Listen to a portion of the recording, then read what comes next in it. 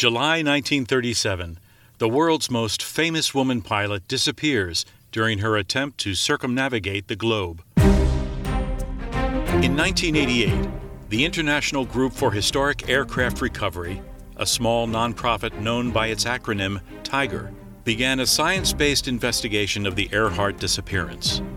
Decades of forensic research and a dozen South Pacific expeditions have now produced hard evidence from multiple disciplines to provide the long-sought answer to the riddle.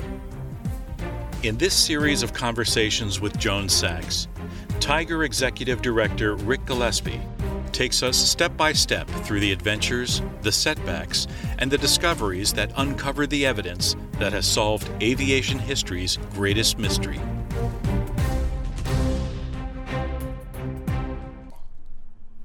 Hi, I'm Joan Sachs. Like many of you, I've read newspaper and magazine articles, and I've watched television documentaries about TIGER's adventures and discoveries.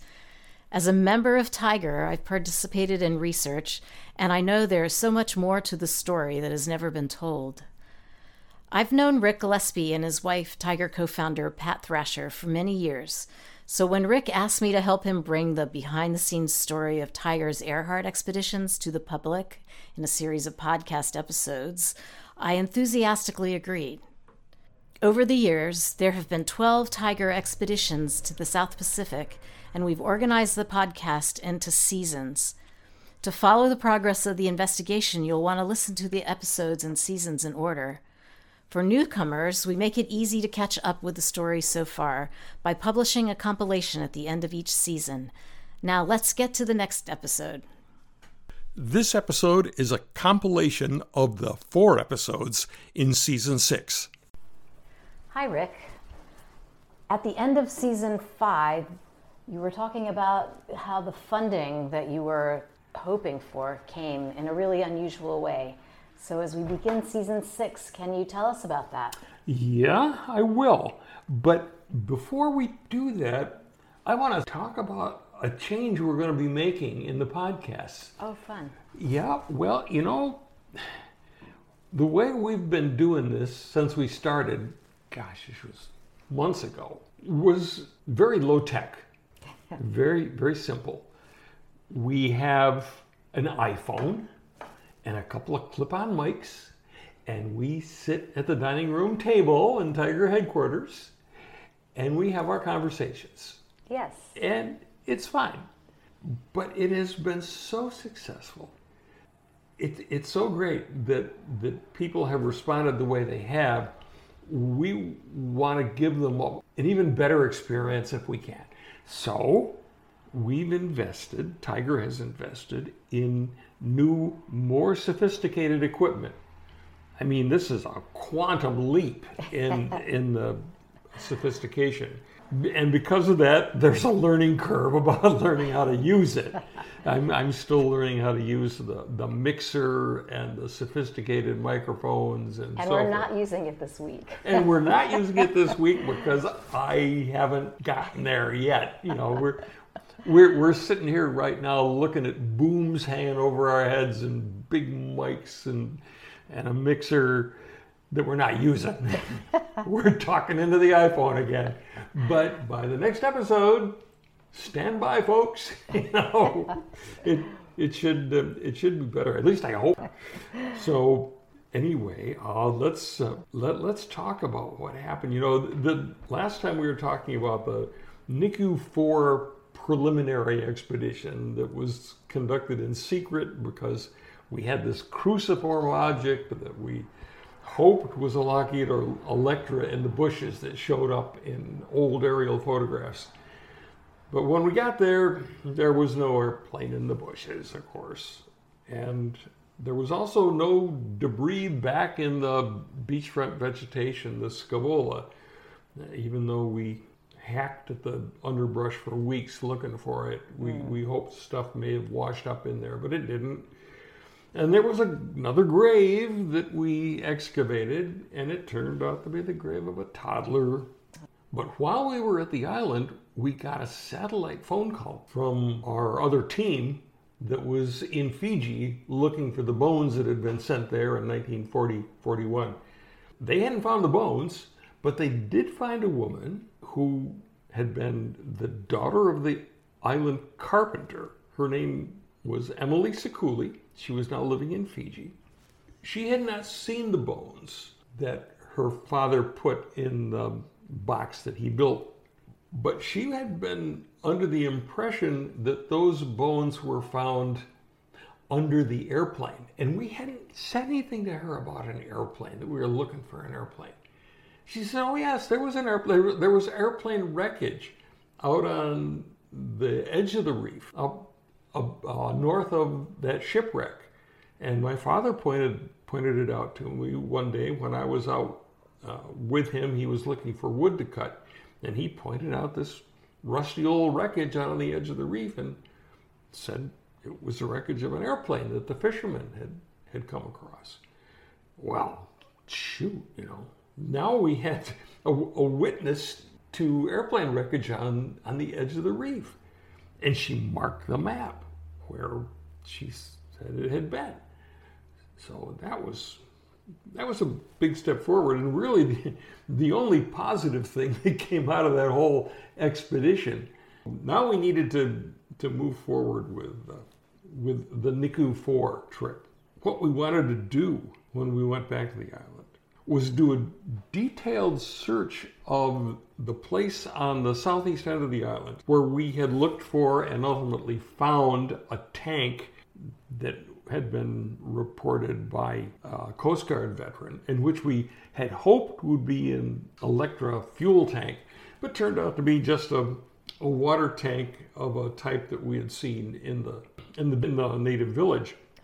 And we had dismissed that site as being unimportant. It didn't turn out to be what we hoped it would be, so no big deal. And we just kind of written it off. We called it the 7 site because there was a natural bare coral feature where no vegetation grew that was in the shape of a numeral 7 and showed up in aerial photographs. So, okay, it's an easy way to identify it. It's just the 7 site. The aerial photographs were the ones from the 40s, right? Yeah, Or early well, 50s? we had several aerial photographs. There was actually one aerial photograph that was taken by the Navy during the search for Earhart in 1937. And it was there then? And the 7 is visible in that photo. And then we had photos that were taken by a New Zealand survey. It was actually a British aircraft launched from HMS Leander. It was a cruiser. It was a little supermarine walrus, it was called. It was an amphibian. It was launched from the cruiser. And they did a series of aerial photographs over the island in 1938.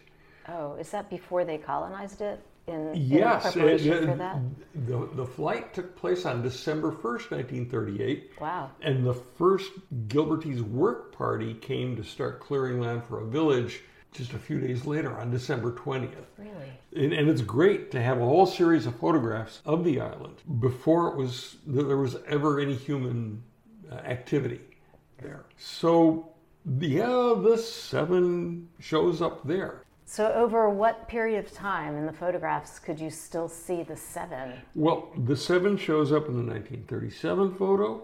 It shows up in the 1938 photos. It shows up in every aerial photo that we have of the island, including later, much later, the satellite photos. Really? It eventually slowly went away, I want to say, not until about 2015. Really? Yeah, I mean, it was very persistent. I wonder why. Why now? Yes, Yeah. and I wonder why it lasted clear so long when all around it was so dense and foliage. Just a function of rainfall and bare coral that doesn't support growth. But what has changed is climate. This is one more impact of climate change that we see many effects on the island, and that's one of them. Wow. Because there's been more rain now, and there's been enough so that rain will even grow in that 7. And now you look at the current aerial or satellite photos, you can't see the 7. Wow. I know where it was. I can see tiny signs of Right. it, but it's gone. Interesting. And it, what is also, of course, gone is the extensive clearing that we did by hand. I know. I wondered about that. Year. The 3 different expeditions, we just cleared and cleared. But, that's just, stuff just bounces back. Yeah. When we dismissed that 7 site as possibly being where the bones were found, because at the time we investigated that site in 1996, the finding of the bones was still just a rumor. We didn't know that it had really happened. It was just a story. But it was 96. In 97, we find the documentation. Right, when you went to bones really were found. And then in 98, when we got the full file from the British archives, we had a description of where the site was, and it fit this site. And we got thinking, okay, so you've got a big water tank there. We know that Gallagher, the colonial officer, was ordered to make a thorough search of the site. And we know from experience that if you're going to spend any time down there working, you need water. Sure. And maybe the tank was to provide water for the search. Yes, interesting. So maybe we need to take another look at that site and see, maybe there's more there than we realize. So we want to go back to that site and really clear it more and dig around and see what we can find. Archaeological excavation. Okay, that's what's needed. It's going to be a big job because we know it's all grown over with this horrible scabola stuff, but that's what you got to do. And then we had a couple more graves that we had identified from apparent headstones up on the other end of the island, the northwest end of the island, that were away from the abandoned village. Didn't seem like they were part of the usual burial plots. So there were usual burial plots people, near the village? Down in the village, people buried their relatives on their own land. Oh. Well, people in this country do that too sometimes, farms. Yes, but were they little?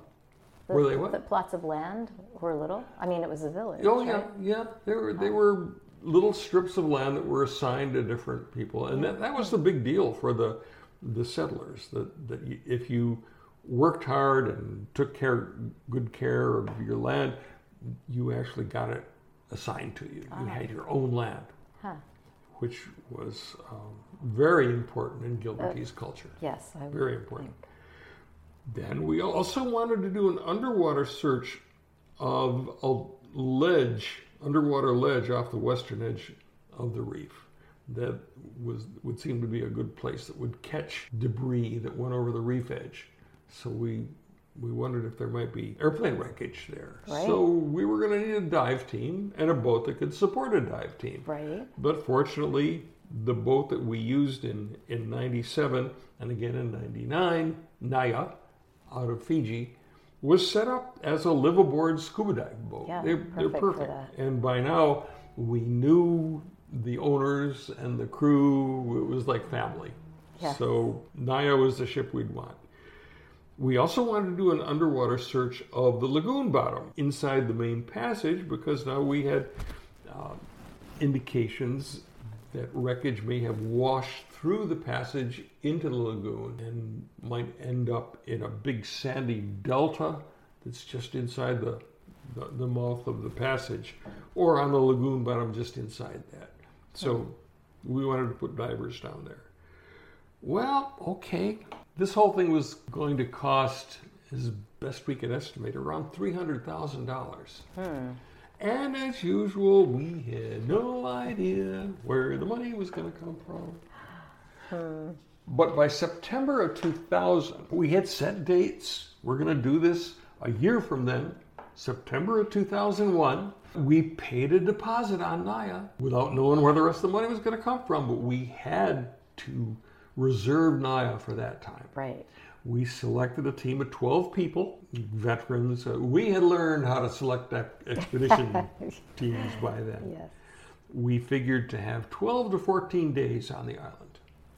That would be enough to do what we wanted to do, we hoped. We did want to minimize our time at sea, because our trips back and forth to Fiji had proved to be tiring, to say the least. Rigorous. People got sick, people got hurt from just the rough seas. You know, Naya's 120 feet, and she can, some of those trips just she sounded can lay so right tedious. over 45 degrees. Well, how could you do that? I mean, you can't make it shorter, can you? Well, there's one place that's closer. That's a real place. Can you get there? Like you can fly into it? Yep. American Samoa, Pago Pago. It's about 2 days closer to Nicaragua That's helpful. than Fiji. So we'd be talking 3.5 days at sea. Much better. Yeah. We would have Naya deadhead from Fiji to Pago. Meet us there. Yeah. And we could fly there via Honolulu. Hawaiian Air ran flights. Oh, From interesting. From Honolulu down to Pago. Then we would, of course, we had to have a Kiribati representative with us to stamp our passports. And then the guy assigned to us was Monica Tetabo, our old friend that had been with us before. We arranged for Monica to fly from Tarawa to Fiji to Honolulu. So Monica was going to meet us in Honolulu. But we still had the question of how are we going to fund this thing? Where's the money going to come from? And of course, we publicized the fact that we need money, hoping somebody would be interested. Nice person would step forward. Yeah. Well, our archaeologist had a pretty good reputation in the archaeological community, and he did little presentations and talked about what we were doing. And one of his contacts in the archaeological community had contacts with a guy in New Mexico who also was interested in archaeological projects. His name was Mike Kammerer. Now, Mike was a guy who had made a whole lot of money in television by bundling advertising time and selling it. It was kind of a new thing.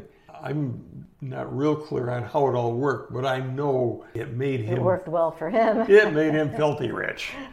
He contacted our archaeologist, and Kammerer said he was interested in sponsoring or contributing.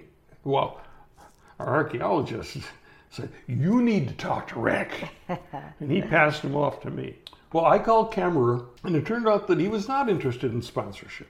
What he wanted to do was acquire the commercial exploitation rights to the expedition. Really? Yeah. Did you even have them? I mean, was that an they entity? Exist. The rights exist.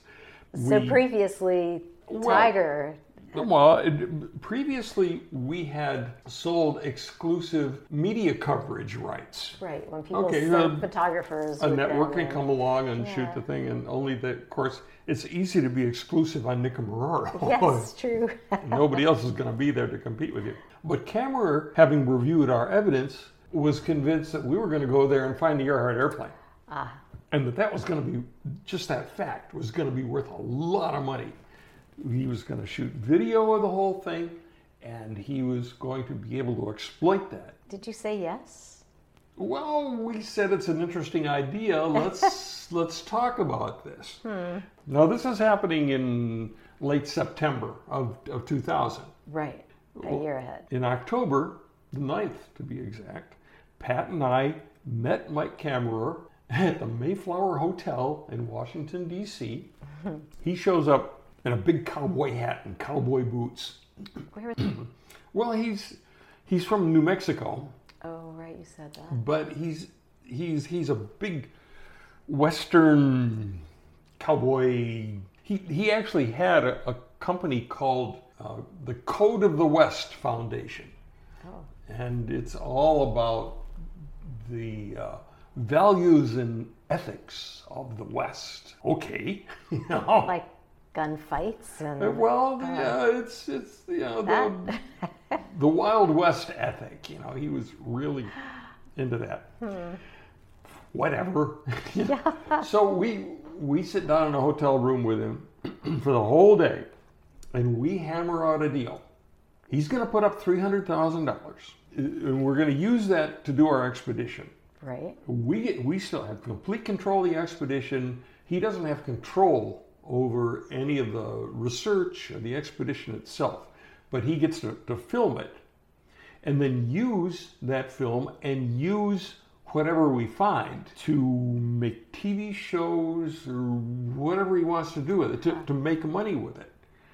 And of course, he's hoping to make millions of dollars out of this. And the deal was that once he got his $300,000 back, Tiger would get a percentage of the net profits according to a schedule. You know, 3 million to 6 million, we get this percentage, 6 million to 10 million, and up from there. I mean, it's pie in the sky, but you know, whatever. It's great. Well, that's what he did. That's right. So he's had some success. Yeah, I mean, that's how he operated. Huh. He was a real wheeler dealer, man. He's a little bit crazy, but his money was good. And he agreed to the things that were really important to us. One of which was having control of the expedition and the science and the research. Sure. He couldn't touch that. We also said that any product endorsements, and he had plans for all kinds of product endorsements. And we're going to split that one 50-50 with Tiger. But we said there's going to be no tobacco endorsements, no booze, no alcohol of any kind, no gambling, and no firearms. We're not going to do any product endorsements in any of those categories. And he agreed to that. Okay. That makes sense. And we concluded that agreement right then. I mean, we typed it up and we signed it and we had it notarized and we had a check for $300,000. Wow. Bang! Just like that. Wow. Yeah.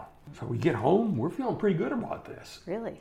You know, now we can really move forward. We can make our payments to Naya. We can get our equipment in order and the phone rings, and it's Mike. Okay, it's Mike. First thing we need to do is get you and Pat moved out to California. What? That's what I said. What are you talking about? He says, no, you need to be in LA. That's where it's happening because we're going to do these TV shows and we're going to. I said, Mike, I hate LA. There is no way I'm going to go to LA. We're going to move to LA? You're out of your mind. Oh, okay. Well, I had some other ideas. Okay. What are your ideas, Mike?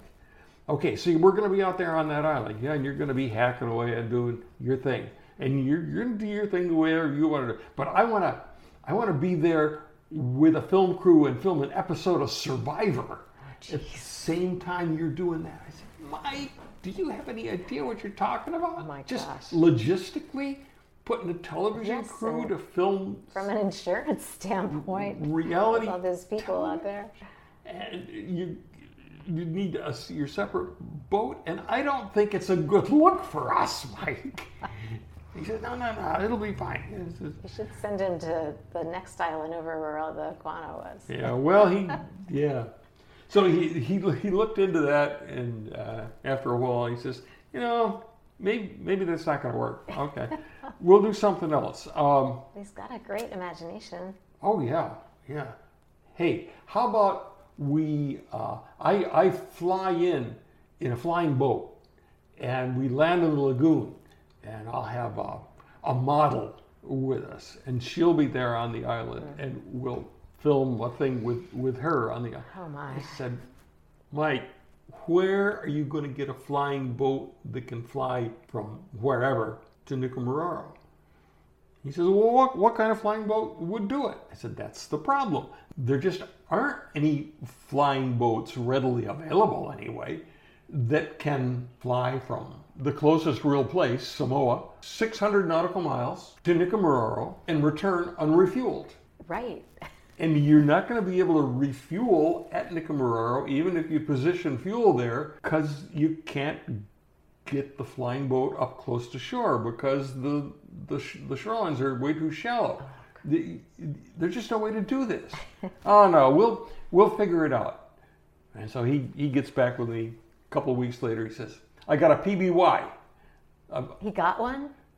He says, when did they manufacture those? Oh, PBYs were manufactured from 1935 up through the end of almost the end of World War II. There are some PBYs, a very few PBYs around, and he found one that was for sale.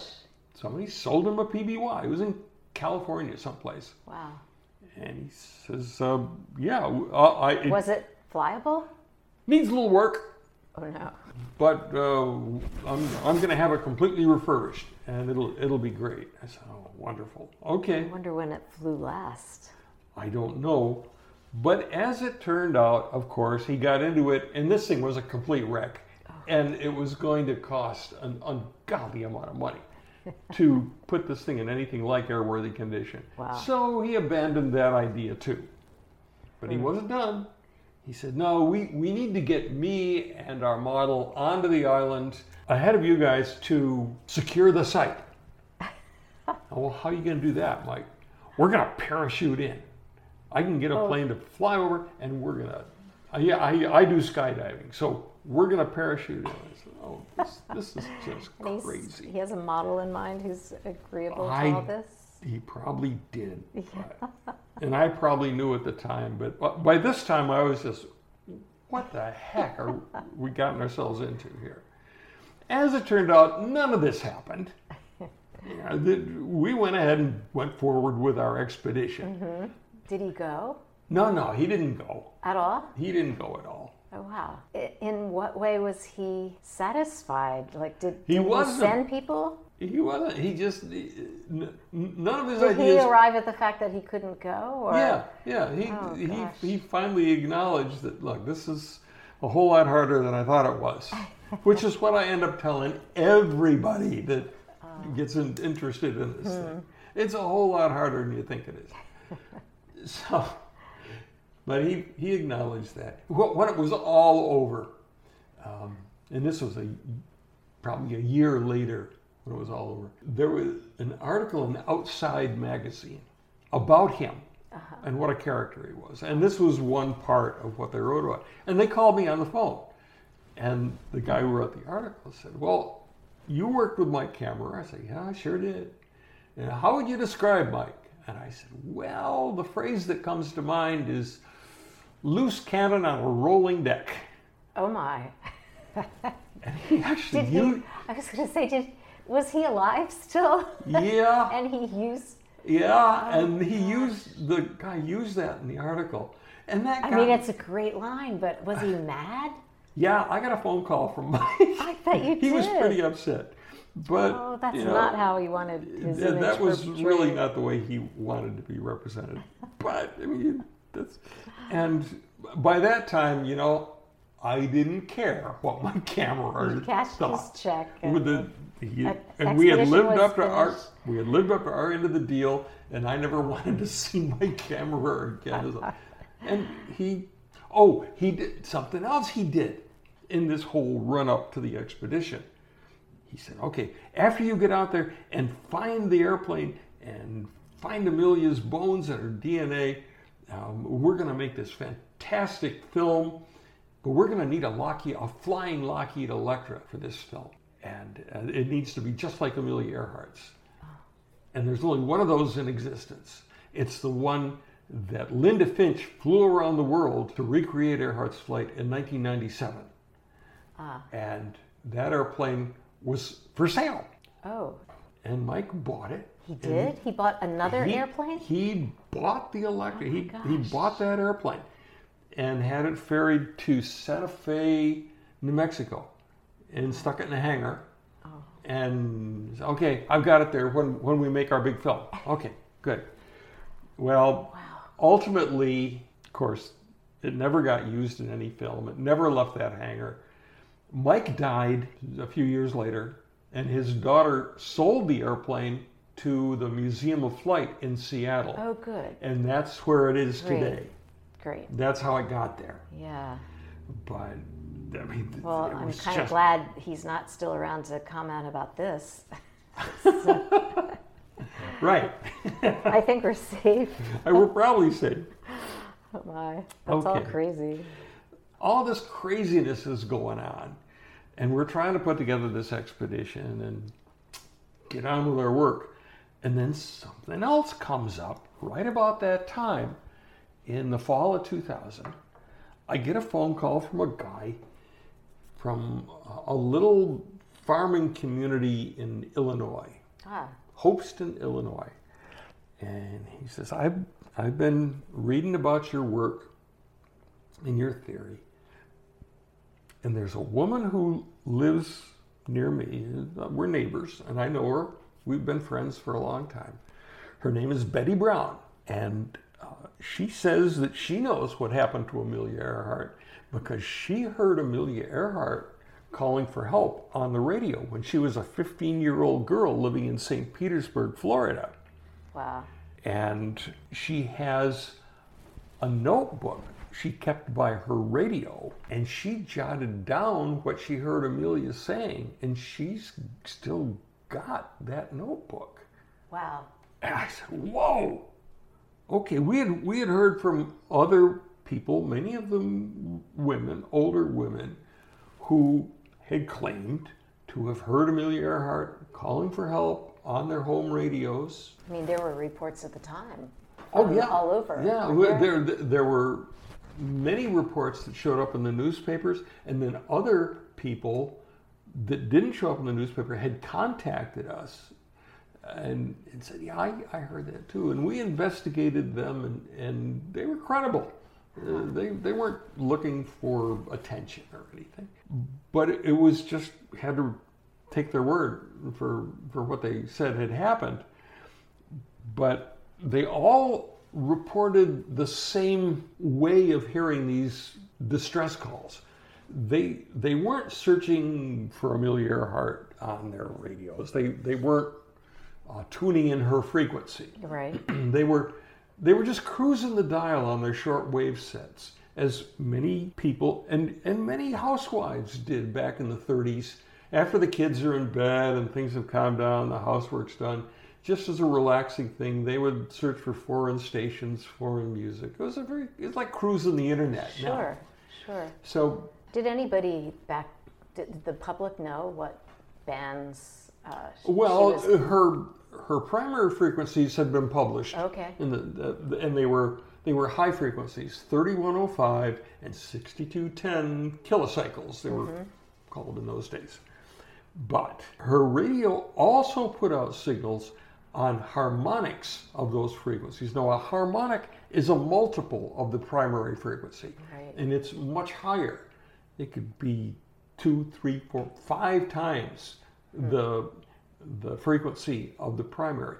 She wasn't intending to put those out, but radios at that time... That's the way it worked. Well, the radios at that time were not shielded from putting out harmonics like the way they are today. That wouldn't happen today. But those radios weren't shielded. And so she's just putting out these very high frequency signals. Now, the thing about those high harmonic frequencies is they're not so reliable, but when they do, they go up to the ionosphere and they bounce off the D layer, it's called, and they come down. And if you happen to be where the reception is good on those, it can come through crystal clear from the other side of the world. Wow. The difference here with Betty Brown is that she had documentation. She had a notebook she made notes in at the time, and she still had that notebook. Wow, that's so cool. And I called her on the phone. Her story was that she had been just cruising the dial of her radio one afternoon, the way she often did, and stumbled upon Amelia Earhart calling for help, and she was astonished at this. Wow. She grabbed this little notebook that she kept by the radio. She jotted down the lyrics of her favorite songs. She made little sketches of glamorous women and handsome men. And it was just she's 15 years old. Like a 15-year-old's notebook. Yeah, right. Her name at that time was Betty Clink. And she makes these notations of the phrases she can make out. The signal fades in and out, as they do. But if it faded out, she'd wait. She'd flip to another page and make some more sketches, and then come back in, and she'd go back to the notes, and she would write down some more. And this goes on for an hour and 3/4. One night. It's one afternoon, her time. Huh. And she has the foresight to make notations at the top of the page Now, this started at such and such a time and faded out at such and such a time. Wow. Oh, it came back in at this time. And then, so we've got all that in the notebook. Well, she was really excited about this.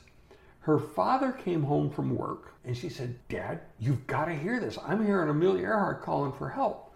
And he came over and listened. He said, my God, you're right. That really does sound. Now, her father worked for the St. Petersburg, Florida electrical company, power company. And so he could get real deals on fancy radios. And antennas. Yeah.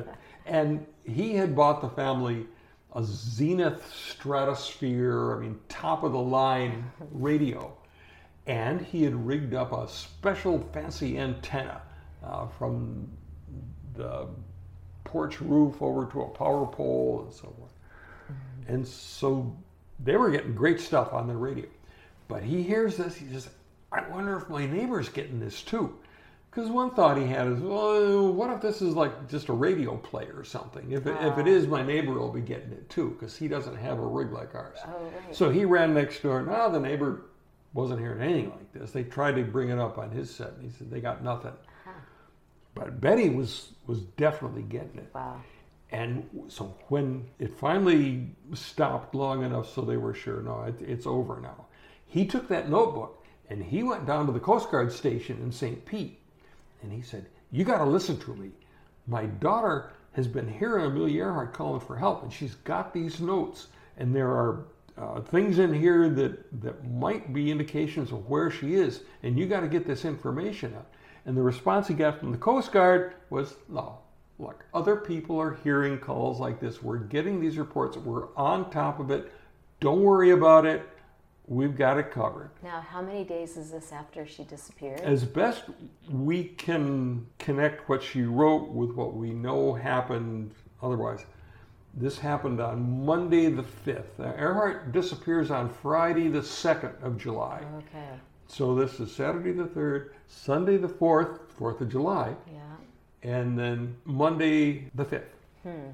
It never got into the newspapers. It never. That was it. It stopped with the Coast Guard guy saying, "Don't worry about it." Get anybody to pay attention to this, and it drove Betty nuts. Later, during World War II, she got a job in Washington D.C. as a secretary, and she tried to connect with people in the Navy Department about it. Couldn't get anybody to pay attention to her. Then, afterward, years later, in the 1960s. She read that, there's this guy, Fred Gerner, who has written a best-selling book about the search for Amelia Earhart, how she was captured by the Japanese. And I know that's not right, because I know what happened to her. Wow.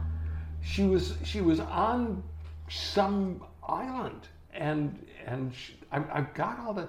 And so she wrote to Fred Gerner. Well, she actually got in touch with her neighbor, who... the guy that same neighbor that called you? Same guy that called up. They got in touch with him, and he wrote to Gerner. He said, no, you've got to pay attention to what Betty says. Wow. And Gerner said, I don't think so. I've looked at this, and I just can't connect it with anything that makes any sense.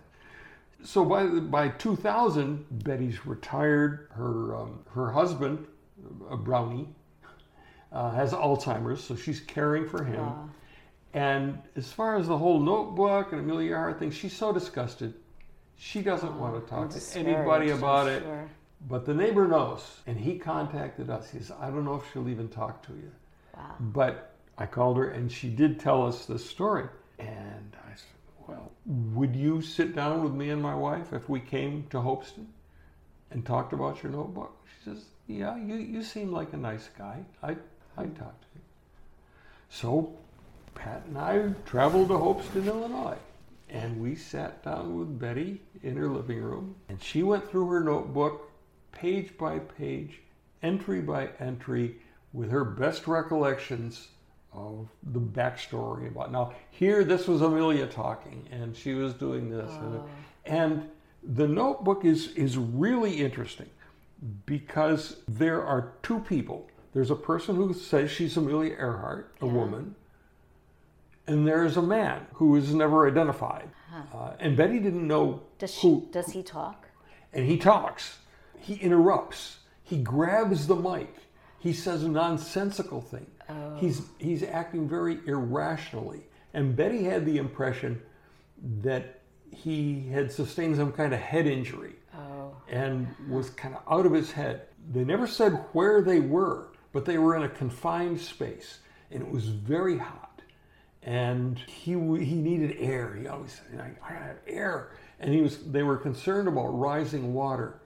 And they were both obviously terrified, desperate, and Amelia is trying to get out useful information. At one point, apparently she sent latitude, longitude information. Had Betty written that down? She had written down what she thought she heard. Okay. And it really doesn't make any sense. 15-year-old girl doesn't really have a good handle on what it that is long, even. and really not anything we've ever been able to decipher. She tried. But there are other things. As Betty went through this thing, we're sitting there talking, and we're videotaping this whole thing. Oh, cool. And we've got that all on videotape. There were things about it. So, okay, this is not a radio play because there's no narrator, there's no music, there are no commercials. There's just these two people, a woman who says she's AE, and a man whose name is never mentioned.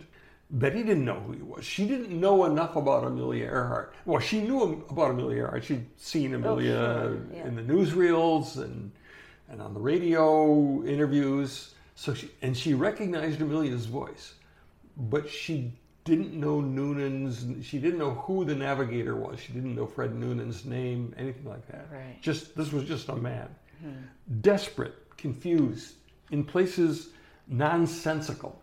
The whole thing reads like the transcript of a modern 911 call. Oh, interesting. Yeah. So, but there were a couple of things in it that really struck me. One was that at one point, Amelia apparently had some kind of injury, possibly her ankle. Betty wrote down uncle, and it doesn't make any sense. But right after that, she has Amelia saying, "Oh, ouch, gosh darn it, crying now." Oh.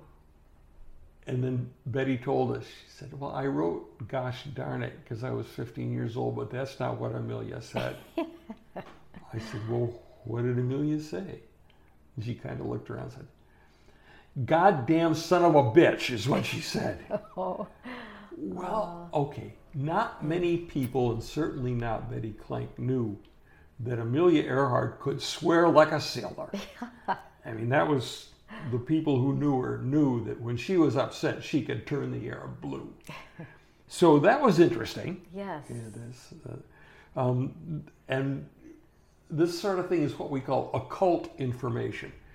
It has nothing to do with the supernatural. It's information that this person couldn't possibly know. Right. But she has anyway. And was it just that day, that one day that she heard? Yeah. She listened for her on other days, but never connected. This is the only day she did.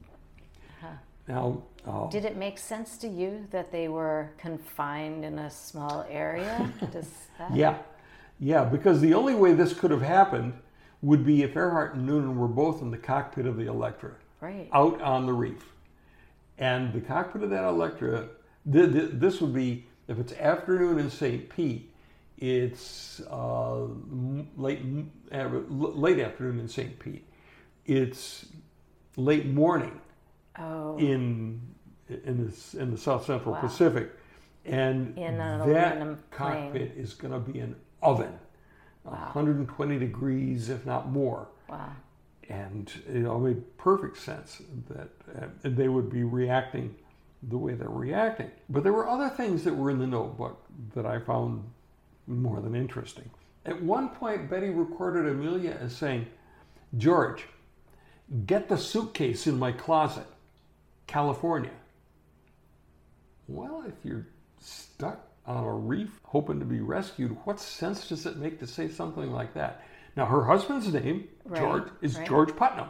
Yeah. Betty didn't know that, but yeah, George. Suitcase in my closet. Well, there was a letter that Amelia wrote in December 1934 when she was in Hawaii, about to try to fly from Hawaii to California. And she wrote a letter home to her mother, who was house sitting for her at their new home in North Hollywood, California, Toluca Lake. Amelia called these my popping off letters, in case I don't show up. You know, she said, if I don't show up, I've taken possession of some papers in my briefcase, in the zippered compartment of my briefcase, that mean nothing to anyone but me. If I don't show up, burn them, destroy them. Well, okay, now it's 1937, and it's her husband George who's home in California. Maybe these papers have been moved from the briefcase to a suitcase. George, get the suitcase in my closet. The one in California, not the one in New York, where we moved from. They also have a home in New York. George knows about this. He knows that Amelia's got papers that she wants destroyed. So she's letting him know. That, okay, get the things aren't looking good here, and I want those papers destroyed. So you see something like this in the notebook, and is it a connection to something that Betty couldn't possibly know? How do you know? Yeah. But it's fascinating. It is. And then the other thing is that in 2 or 3 places in the notebook, Betty writes NY. And Betty, what's NY? And at one point she had made a notation about, or something that sounds like New York. I said, what's this mean? She says, well, NY, that's New York, New York. That's how I write New York City. New York City? The British freighter aground on the reef at Gardner Island, Nicomararo, is the SS Norwich City. It was still intact, mostly. It hadn't been that long before. Well, it had been there for 8 years, still pretty much intact. She could get the name from the ship, either from where it was written on the ship, or there were lifeboats that had washed ashore that would have the name of the ship on it. Amelia is trying to say something about the island she's on that will help people identify the island, because she doesn't know the name of the island. Nowhere in any of these distress calls reported by any of the at least 9 people who heard these distress calls, incredibly, or any of the government stations that heard intelligible signals. Nowhere does Amelia say the name of any island. Now, if you know you're on Gardner Island and you want people to come get you, yes, what do you say on the radio? I'm on Gardner Island. Right. That's Gardner. But she doesn't do that. She's got the latitude, longitude, because Noonan can get that. And did anybody clearly hear that long that she said? No. Okay. Other people who heard distress calls say they heard it and wrote it down, but they had all lost their notes that they made. Okay. So we don't know. Right. But how could Amelia not know the name of the island? They've got maps. We think we know how that happened. We have a copy of the map that the U.S. Navy used during the search for Amelia in 1937. And they selected a map that includes Howland Island and Baker Island, and where she's trying to get to. Right. But it ends 2.5 degrees south of the equator. That's the bottom edge of that map. And Gardner is 4 degrees. Oh, wow. And on this Navy map that was used to manage the search, they've been hearing these radio distress calls, some of which Pan American has taken bearings on, from Honolulu and Midway and Wake, and these lines are drawn on the map, and they seem to be converging, but below the edge of the map. So what the Navy does, well, the guys at the 14th Naval District, they cut the top edge off that map, turn it over, and paste it along the bottom, and then hand draw latitude longitude lines to extend the map. and then plot in the location of known islands down there, including Gardner and McKeon Island. And these lines are crossing right there by Gardner Island. But she would not have had... Oh, no. She would not have done that, right. Amelia can't do that. All she's got is a latitude, longitude, but without a map. If she had that same map, and it's the map the Navy chose to use to show Howland Island and stuff. Yeah. If Amelia has that same map, she's got latitude, longitude, but it doesn't do her any good because she has no map to plot it on. Oh, gosh. So she doesn't know. She knows she's on an island. Maybe she thinks it's an uncharted island. And in one of the distress calls, not Betty, but one of the others, she says, she's heard to say, we're on an uncharted island, small, uninhabited, we're on part land, part water. Well, yeah, they're out on the reef. Yeah. Description.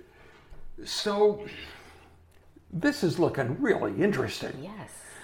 Betty, bless her heart, apparently we seemed like nice people because she let us borrow her notebook. Oh.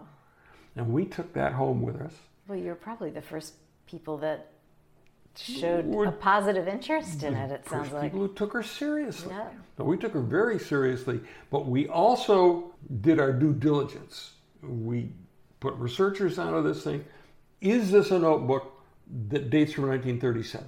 Do the lyrics to the songs jotted down on other paper, on other pages, represent songs that were popular in July of 1937? Oh, fascinating. No, you can't take that away from me. Oh, Fred Astaire. Is that old? That's right. And Betty jots down the lyrics. How about that? Yeah, you can't take that away from me. And it's right there in the notebook. And everything about the notebook checks out. Wow. So, geez, what a piece of evidence. So we're getting close. We concluded the notebook. We're sitting there. Betty's sitting on the couch. And we're just talking now. And the video's still running. And she's got a copy of Fred Gerner's book, The Search for Amelia Earhart. And she's just leafing through the pages. She says, yeah, I have this. And she opens to a page that shows a picture of A.E. and Fred. And she sits there for a minute and she tears up. And I said, what's the matter, Betty? And she says, Rick, I can still hear them. I can still hear them. They were so terrified. So, And can you imagine how frustrating it must be to have had that information and have no one? Yeah. So we go home with the notebook. We check it all out. It's all credible. And of course, Betty's checking in with me because she's really interested in how we're making out. And I'm telling her, look, this is looking good, Betty, because the things you told us, there's things in here that track that you couldn't possibly know. Right. We totally believe what you're saying, and we're acting on this. We're going to be doing an expedition next year right to that place, right to that reef, and we're hoping to find it. And she felt so good about that. And she called me, it was probably 2 months later, she says, Rick, I can't hear them anymore. Oh. And I said, Betty, Somebody that's because you don't have to carry that anymore. About it. You don't have to carry that by yourself. We got it. And of course, she kept calling me until she died. Really? If she lived a few more years, Rick, this is Betty. She was like You probably made like the a end grandmother. of her life. We became very close. I loved that woman. And Pat and I did go out to it. Later, she was living in an assisted living place, and then we'd come to visit her daughter, and we went out and visited the daughter, and Betty came, and we presented her with a plaque, and that's so nice, and got to see her again, and she was not doing great by that time, but she was still lucid and really appreciated it. Oh, I'm sure. And it was to finally really, have some validation for. Yeah, no, it was, and of course, She ended up being featured in NPR radio documentaries and recreated in Discovery Channel shows. Got a young woman to sit by an old radio. Oh, really? She became famous for the whole latter part of her life. How many more years did she live after you did this? God, I want to say about 6 years. Really? Yeah. But in that 6 years, boy, she was a famous woman, and she got off on it. That's and so it was wonderful to watch. Wow. Well, did you compile her information with the other people who had heard things? And did that all add up? One of our senior researchers, the man is a certifiable genius, Wow. Bob Brandenburg, retired Navy lieutenant commander, but also former NSA. He was just absolute genius in radio propagation, developing the program. So he computer modeled the antenna system on our airplane, and we gathered all these reported radio signals, what frequencies they were heard on, where they were heard, when they were heard, by whom, what the content was, every aspect of them, and we compiled it, every one of them. There were 137 reported receptions. We collected information on all those and ran the numbers on them. We found 57 of the 137 to be credible. That meaning... They matched his... Well, that meaning we can't find an alternative explanation for how somebody in that place could hear this if it wasn't transmitted from here. Wow. On that frequency. That's compelling. And of those 57, about a dozen of them are what we've categorized credible beyond a reasonable doubt. I mean, there's just no... And if even one of those is actually a genuine distress call from Amelia Earhart, then she did not go down at sea. She was not captured by the Japanese. Right. And she was on Gardner Island. Wow. So tell me how, for what period of time did those calls actually cover? They start at 6 p.m. local time on the day she disappeared. Okay. Now, she's heard what 6 she's p.m. local time to Gardner Island. Yeah. Or Nicomola. Well, to Itasca, the Coast Guard cutter at Holland Island. Okay, right. Is the half an hour difference in time. Oh. So the Coast Guard is hearing her while she's in flight. And we analyze those signals. And that all checks out. But everybody agrees that by noon that day, July 2nd, local time, she's got to be out of fuel. She's got to be down someplace.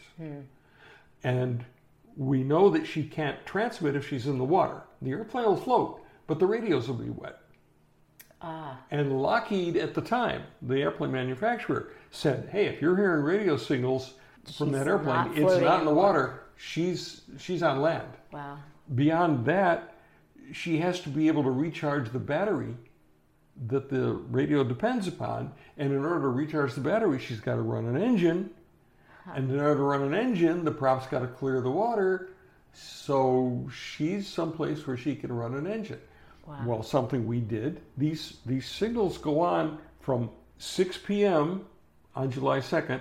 Now, she's got to be down someplace by 6 p.m.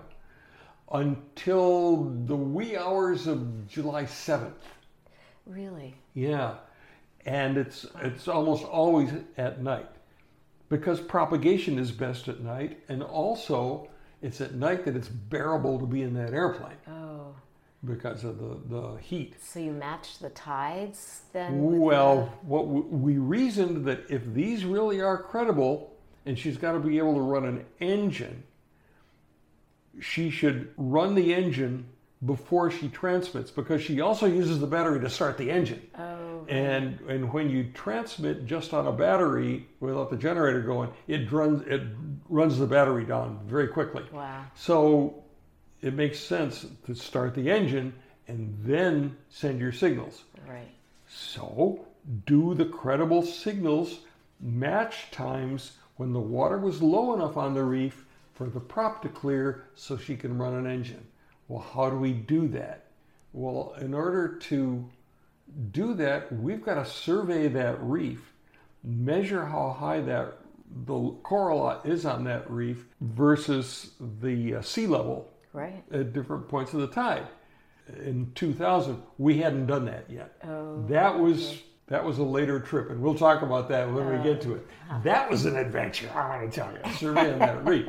But we get ahead of ourselves here. So Betty came forward in the fall of 2000, and it was a huge thing.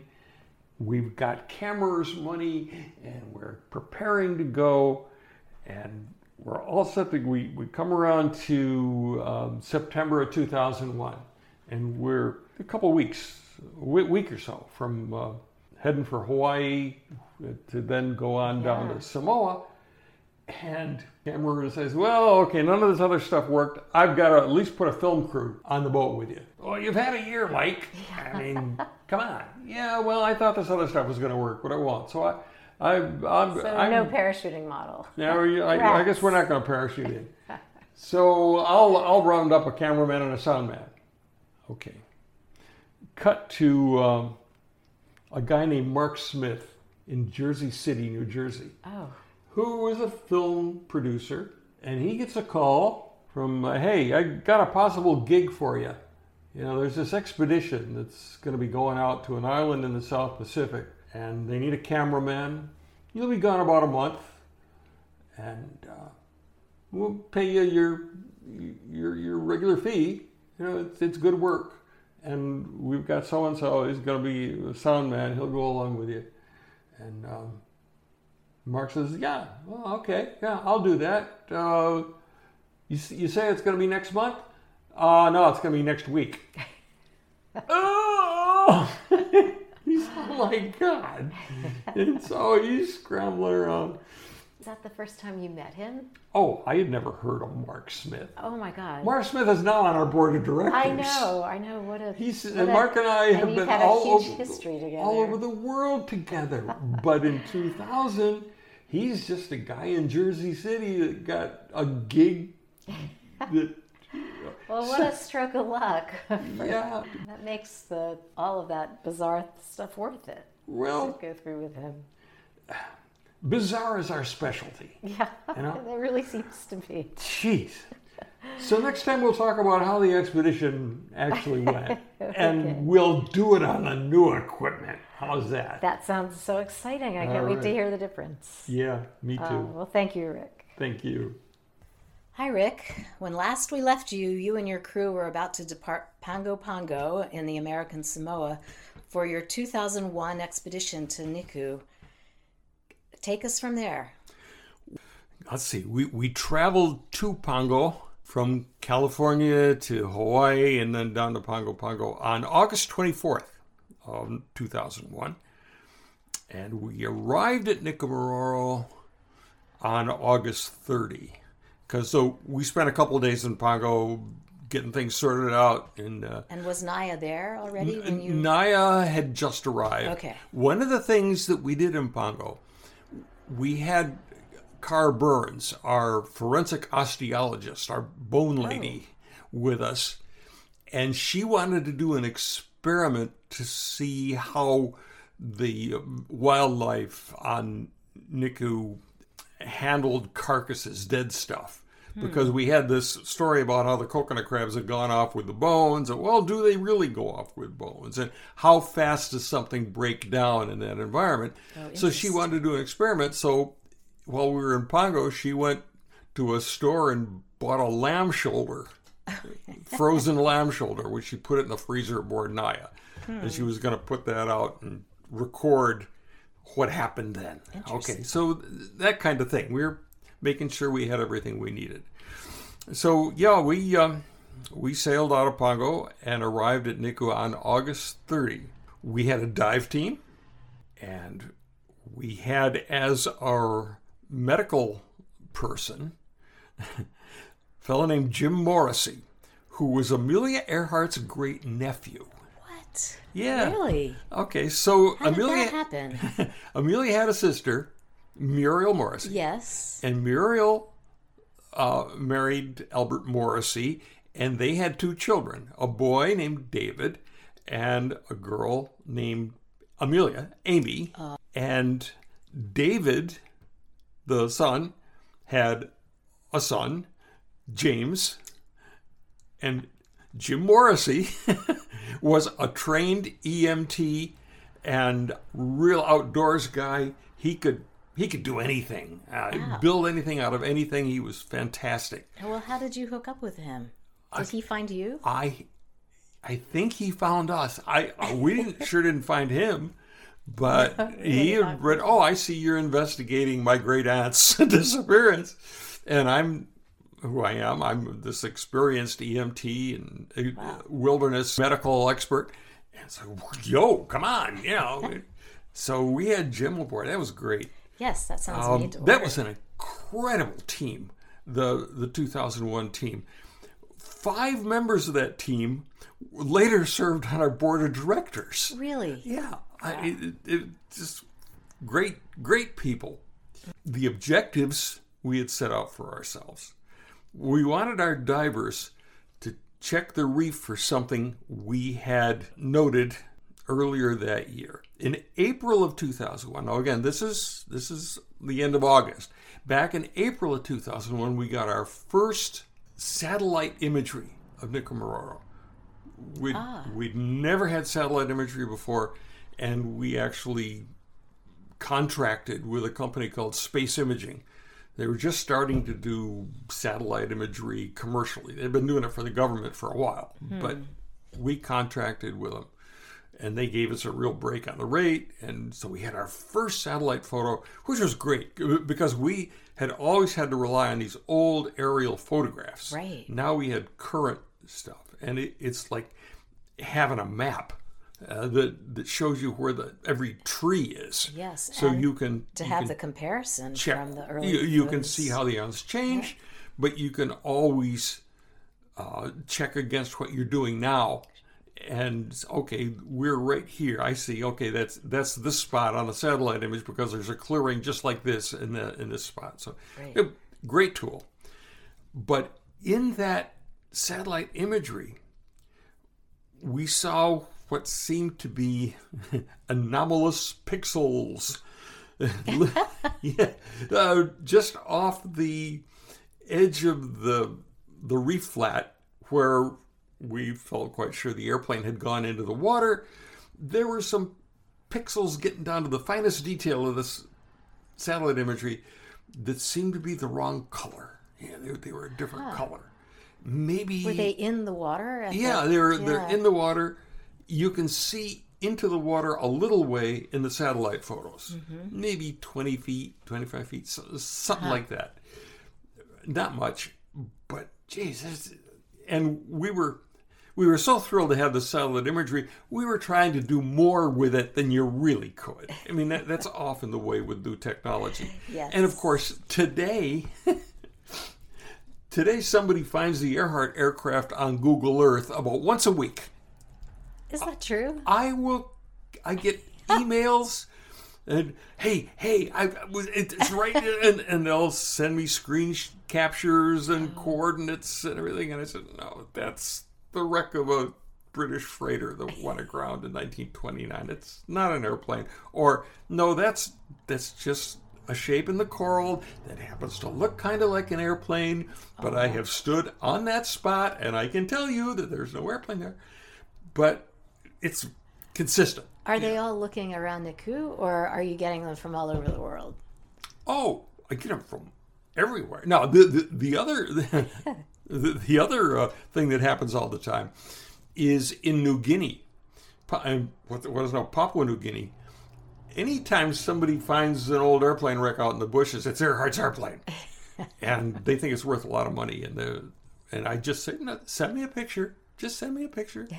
And it's always World War II stuff, of course. So, but back in 2001, satellite imagery, brand new thing. Yeah. I mean, it's wonderful. How did it compare to what you get today as far as quality? Not that great. Now we get down to like a few centimeters resolution on satellite photography. It's fantastic. But anyway, we wanted the divers to check that part of the reef Sure. and see if there's an airplane there.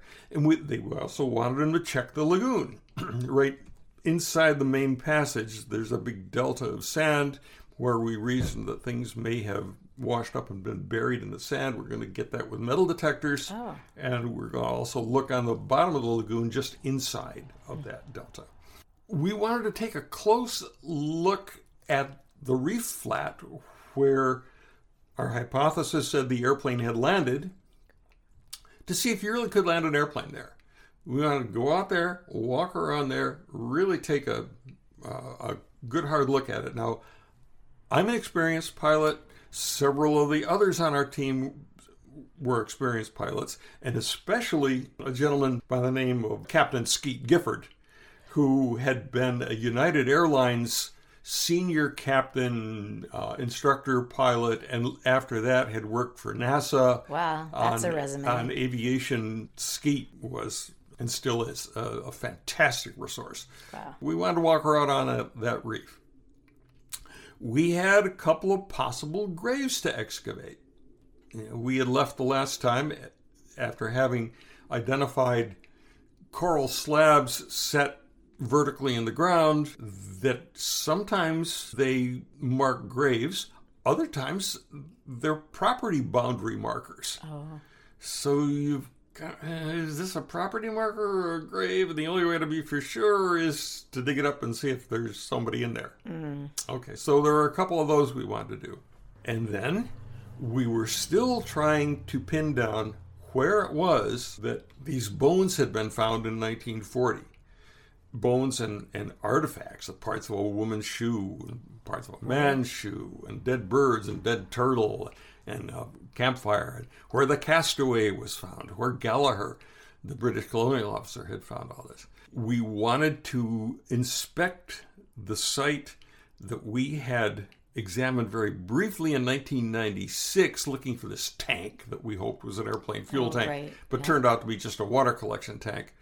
And we had dismissed that site as being unimportant. But after we had found the British file describing the discovery of the bones, the description of where they were found seemed to match this site. We call it the Seven site because of a terrain feature there, a seven-shaped bare spot in the coral. We want to take a hard look at that. Maybe that's finally where the campsite is. So we wanted to go to the Seven site and really do some clearing and archaeological excavation there. There were a couple of other things we wanted to do that weren't directly connected to the Earhart investigation while we were there. So Gallagher, as we've said before, had died on Nikomaroro. Right. He had returned to Nikomaroro after a visit to Fiji this would be in September of 1941, a year after the bones were found. But when he returned, he was very ill, and the doctor that was with them, Dr. McPherson, had operated on him, but he had died on the table. And he had been buried there on the island, and a tomb had been built over his grave. It's a concrete structure. It's about a terrible way to describe it, but it's about the size of a doghouse, and about the shape of a doghouse, but solid concrete. It's like this tomb, and on the end of it, it had a bronze plaque that had been installed there with an inscription on it that was recorded in the official records, paying tribute to Gallagher and what a wonderful guy he was, and we're laying him to rest where he would want to be laid to rest and so forth. Except the plaque was gone. Oh, geez. It was some son of a had stolen that plaque, and that's just not right. So we had a replacement plaque made. That's so nice. Back in the States, out of bronze, very nicely done.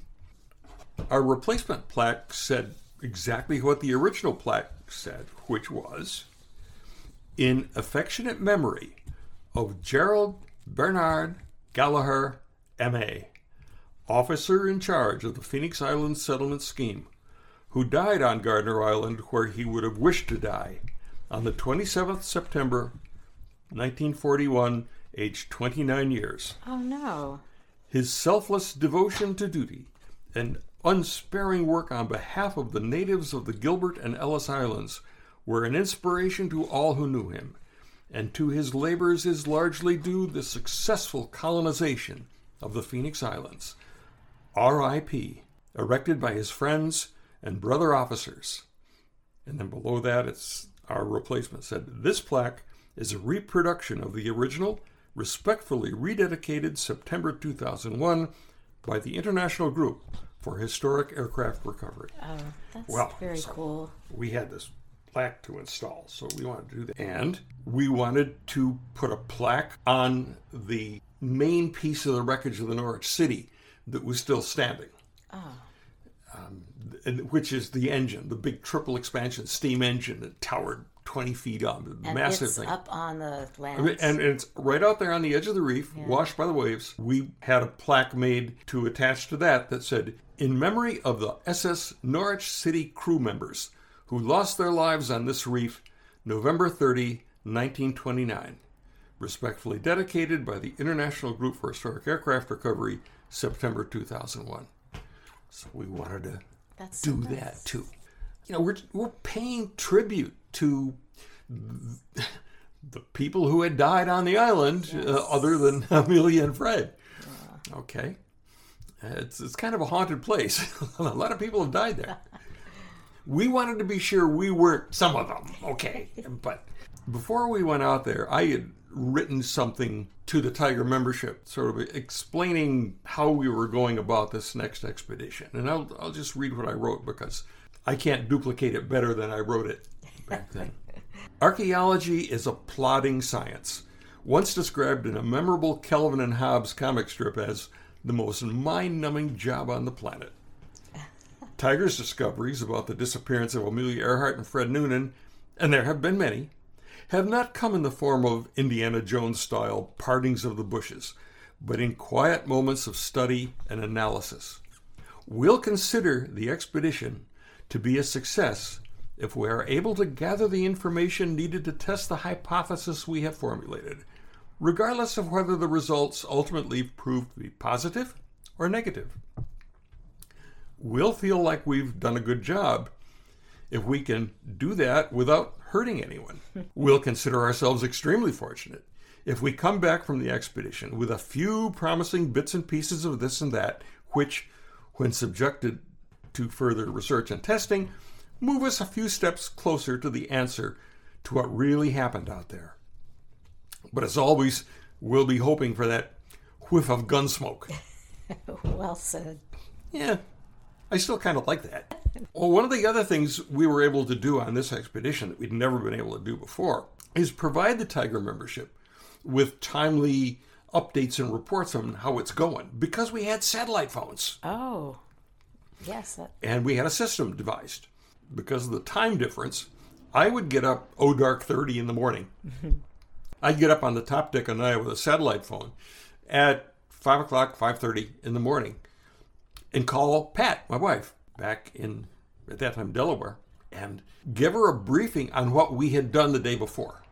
Oh, that's now, so I cool. couldn't send her copies of pictures we'd taken or anything. All we could do was make a satellite phone call, but we could give her an up-to-date report, and then it would be noontime, her time. And in that afternoon, she would sit down from the notes from our phone call and write up a daily report for the Tiger website. Wow, that's great. And have it online by that evening.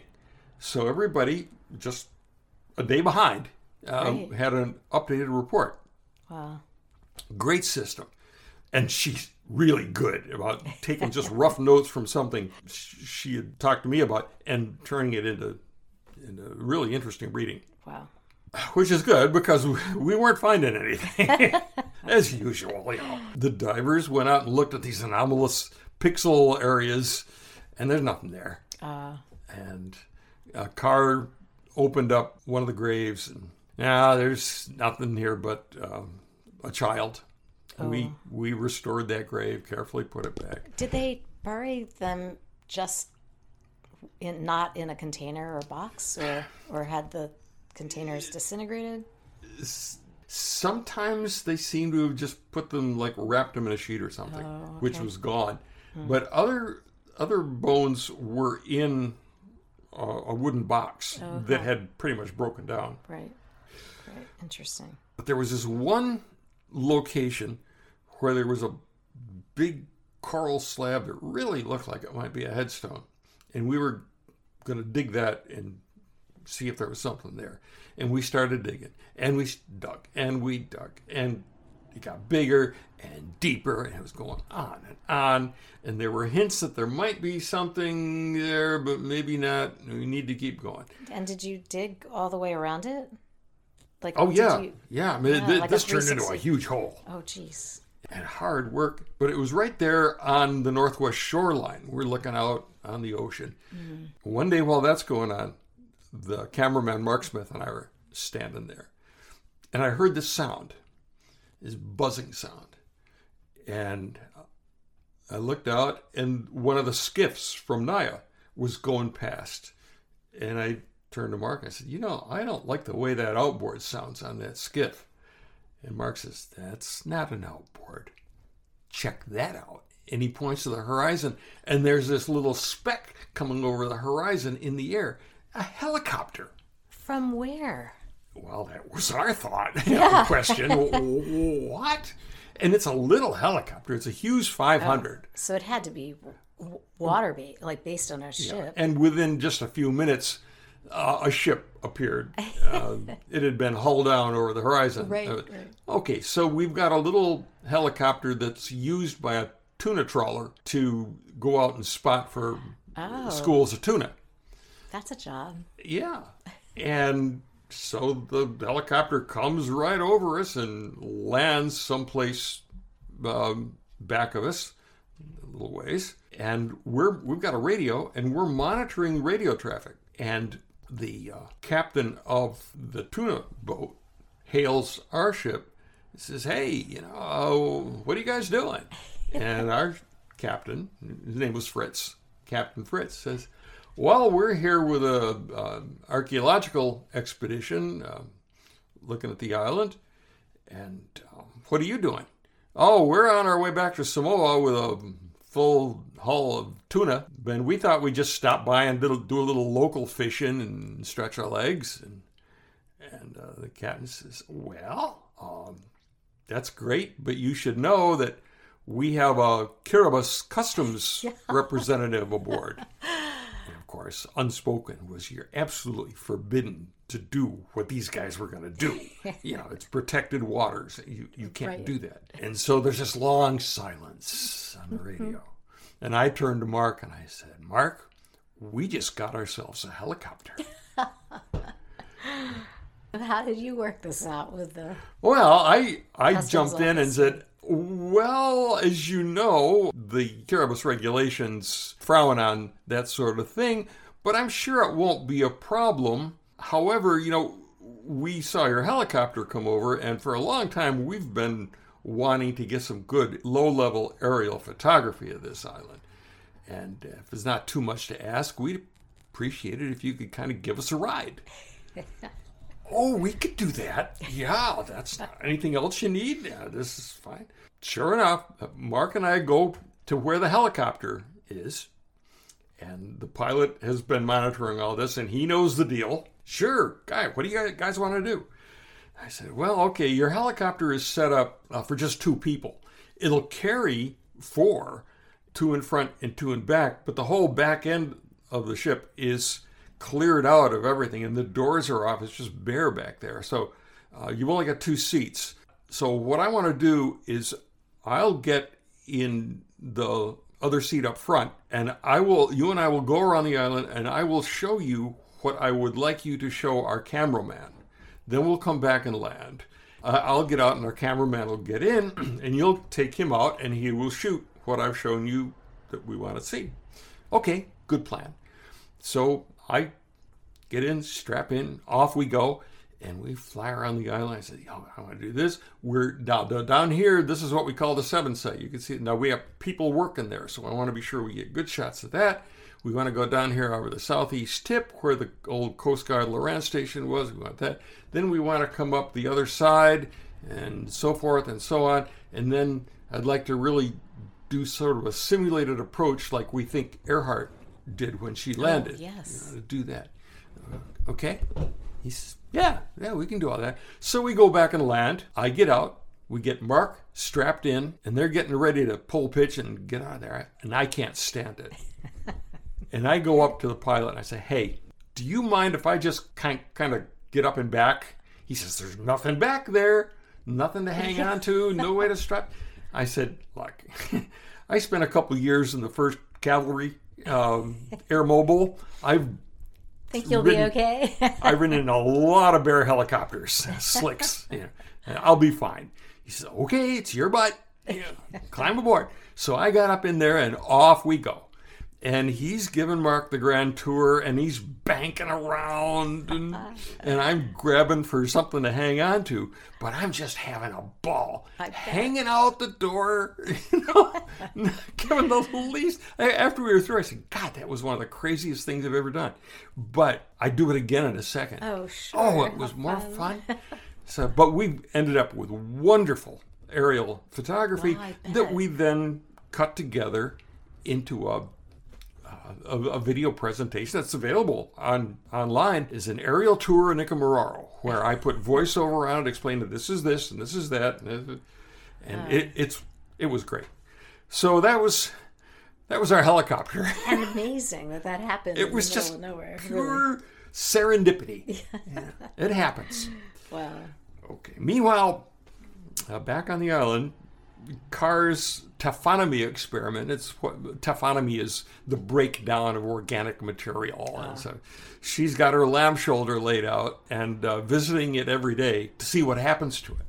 Sure enough, it didn't take long at all for that thing to be pretty much completely decimated by the crab. Haven't I seen time-lapse photography of that? That was a later experiment. Oh. This was the first try at that. I was going to say, I thought it was a pig. Yeah, well, later, that's another whole story of the pig. But we'll get to that. But this was a lamb shoulder, and it went away very quickly, and it was clear that the crabs were carrying off bones just as well as... Now, at that time, we had misidentified the strawberry hermit crabs. These little guys that live in a borrowed shell about the size of a baseball, and they're strawberry colored. And they're strawberry hermits. But we thought they were juvenile coconut crabs. And so we thought they were the ones going off with the bones. Well, it turns out the crabs that go off with bones are more likely to be the land crabs. Sometimes coconut crabs will go off with bones, but that's not all that clear. And the strawberry hermits just aren't big enough to go off with a big bone. Big bones. They will go off with little stuff. And they did go off with some of these pieces of the lamb shoulder. That was an interesting experiment. And it confirmed that, Gallagher thought that crabs had gone off with the bones that he didn't find. And he was undoubtedly right. Back at the 7 site, things were looking good. I'm going to read from part of one of Pat's daily reports during the expedition. She says, the real news is from the 7 site. First, let us recall one of the laws of expeditions. No matter how you set the boundaries of your search area, artifacts will be found just outside of those boundaries. Usually in an area which has been used heavily as a footpath by the entire team. And that's exactly what usually happens. Everyone had been putting all their equipment down in an area which appeared to be uninteresting. Around lunchtime, our archaeologist reached for his day pack and found the strap tangled on something. When he dislodged it, the something came with it. And she wrote, Rick repressed his first answer. Oh, it's a moose antler. And came up with a turtle bone? Yep. Skeletal structure of a turtle. No doubt about it. Gallagher had said that there were the remains of a turtle and dead birds. Right. And we soon started finding bird bones. Oh. And many of them were blackened. Yeah, somebody's eating birds here. Cooked and then birds. We're finding fish bones. And they're little fish. not the big fish that the settlers usually caught and ate, but these are the kind of fish that you might be able to catch out on the reef in a tidal pool, Right. something that a castaway could get.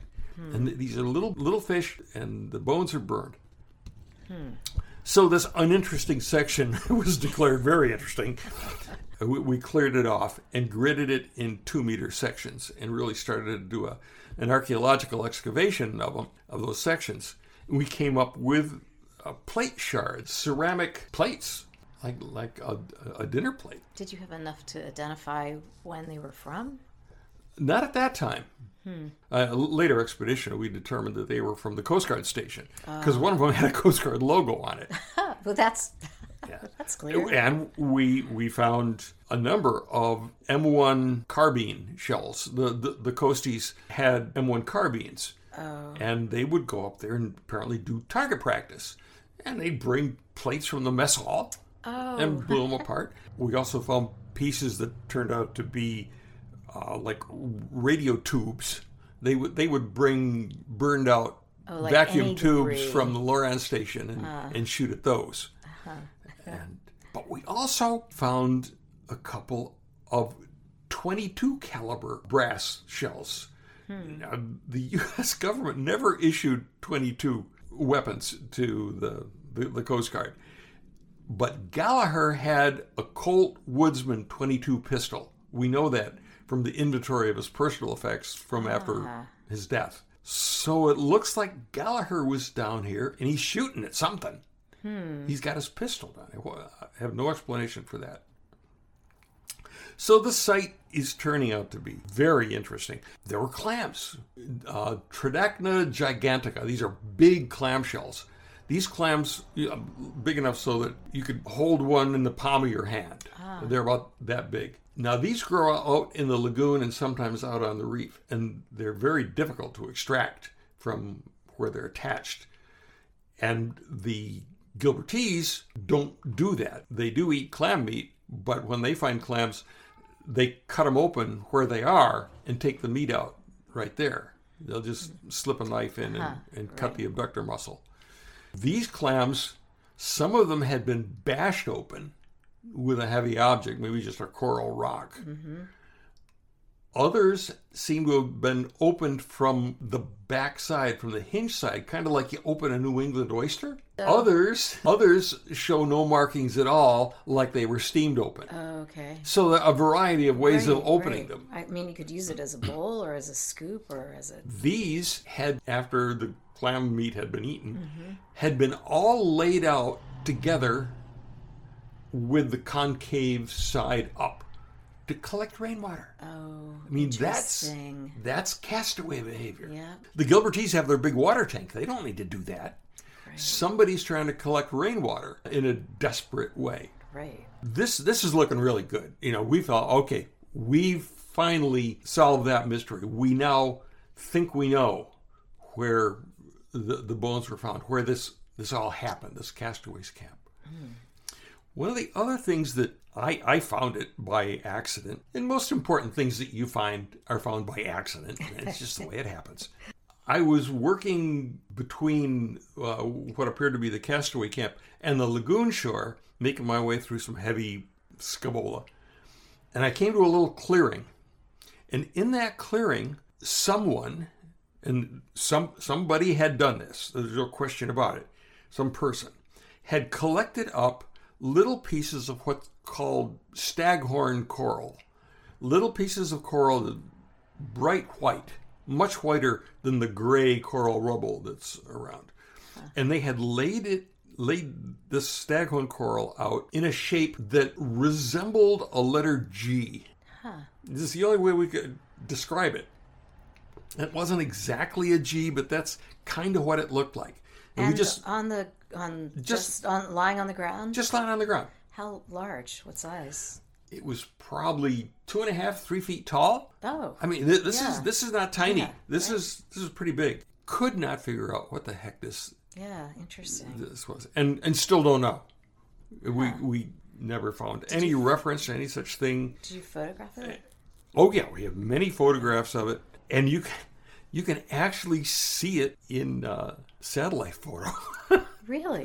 I guess once you know where it is. If you know what you're looking for. Yeah. Huh. And we saw it in later aerial photography we got. Yeah, it's amazing in all those years it didn't get covered or windblown. Crazy. I have no idea. A question we were asking ourselves at that site was, when we initially found it in 1996, near the tank there was a depression in the ground where it looked like somebody had tried to dig a hole but hadn't finished digging it and just walked away. It was just coral piled around where somebody, we thought, well, it was somebody trying to dig a well. What? Right. But after we saw that, no, this is likely the Castaway campsite, remember that it was a work party that initially found a skull, a human skull, and buried it. And then Gallagher heard that story, came back and found the rest of the bones and the artifacts, and ultimately he dug up the skull and sent it back to Fiji with the other bones. So I wonder if this was the skull hole, where he dug it up and never filled it back in because he didn't need to fill it back in. Right.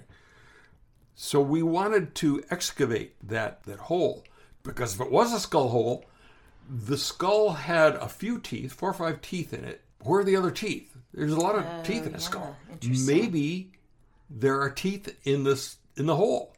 Maybe teeth came out and are still there. And God, if we can find a tooth, you can get DNA from a tooth. Right. It's protected in the inside of the tooth. So we wanted to open up that hole, which we did in hard work.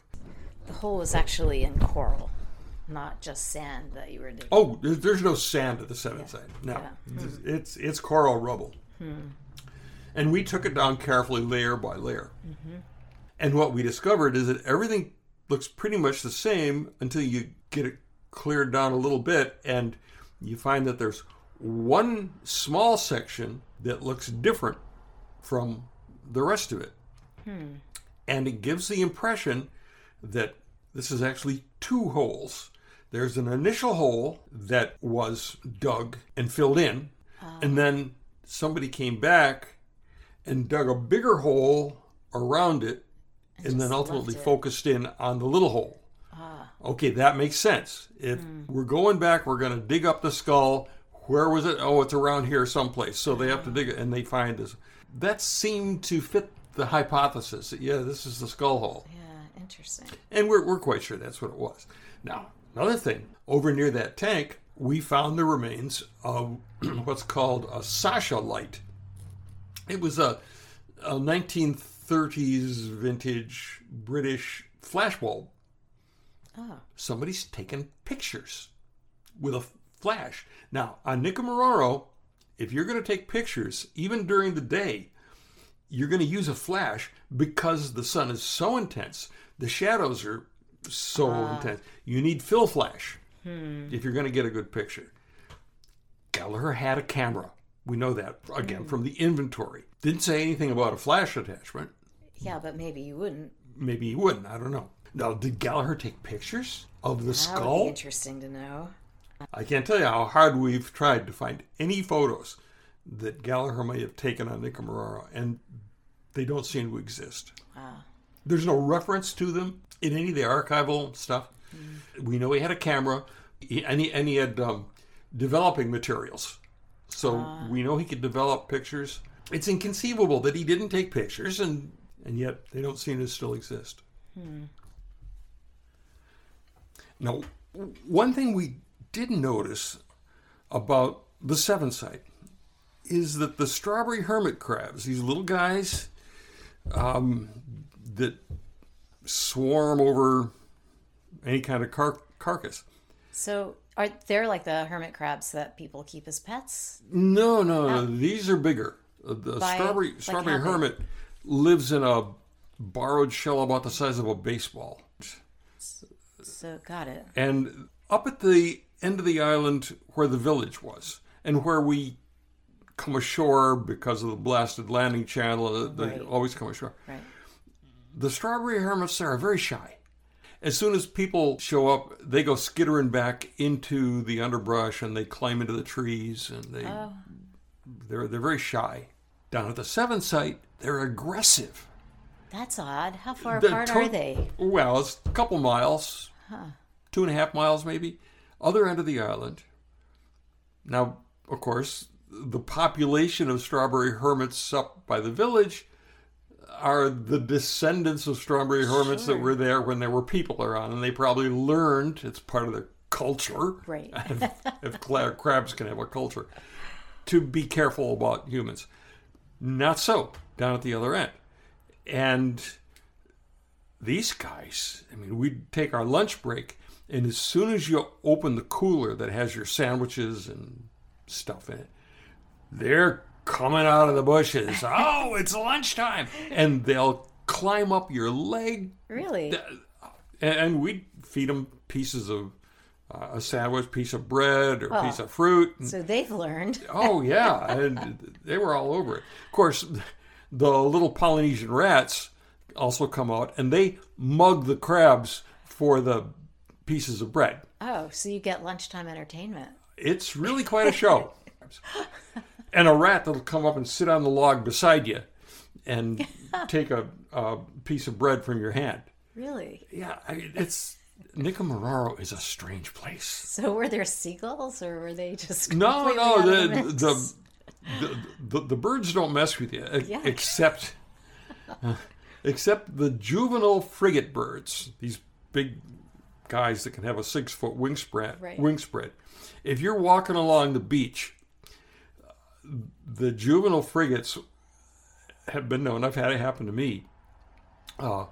Will kind of hover in behind you and bop you on the back of the head with their beak. Why? I don't know. Just fun. Maybe to see how you react. They're teenagers. God. Of course, on Niku, you kind of take it in stride. Yeah, well, this is Nicomararo. You know, the rules are different here. Well, okay, so strawberry hermits are aggressive at the 7th site. What is that? Of course, one of our team members, a fellow named Bill Carter, had a theory about that. He says, well, you know, they remember the castaway. And they look at us and they say, oh, people, the other white meat. They say, oh, my God, Bill. So, on September 10th, we did the dedication of our plaque to go on Gallagher's tomb. Gallagher's, yes. And at the ceremony we tried as best we could to duplicate the one that was described in the files that was done in 1941. We draped the tomb with a Union Jack flag, British flag. We also had other flags hung on like clothesline on the trees, an American flag and a Kiribati flag and a tiger flag. We were dressed in our tiger uniforms. They're our khaki tiger shirts with our... Well, no, they weren't khaki tiger shirts at that time. We had the blue expedition shirts, but we were all in uniform, and we sang "Nearer, My God, to Thee." And really? Yeah, it was. Had they sung that? When they had the original service, did they give any details like that? It would have been typical. I'm not sure whether we made that up or whether we were.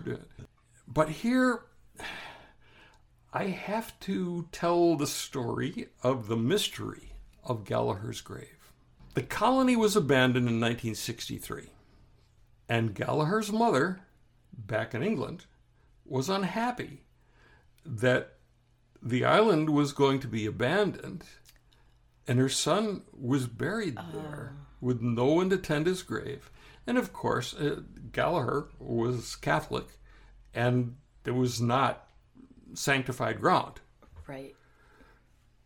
And so she petitioned the government, it was still a British colony, she petitioned the government to move his remains to Tarawa, where there was a Catholic cemetery on Tarawa. And in 1968, as it turns out, we later learned this. We had no idea this at the time in 2001.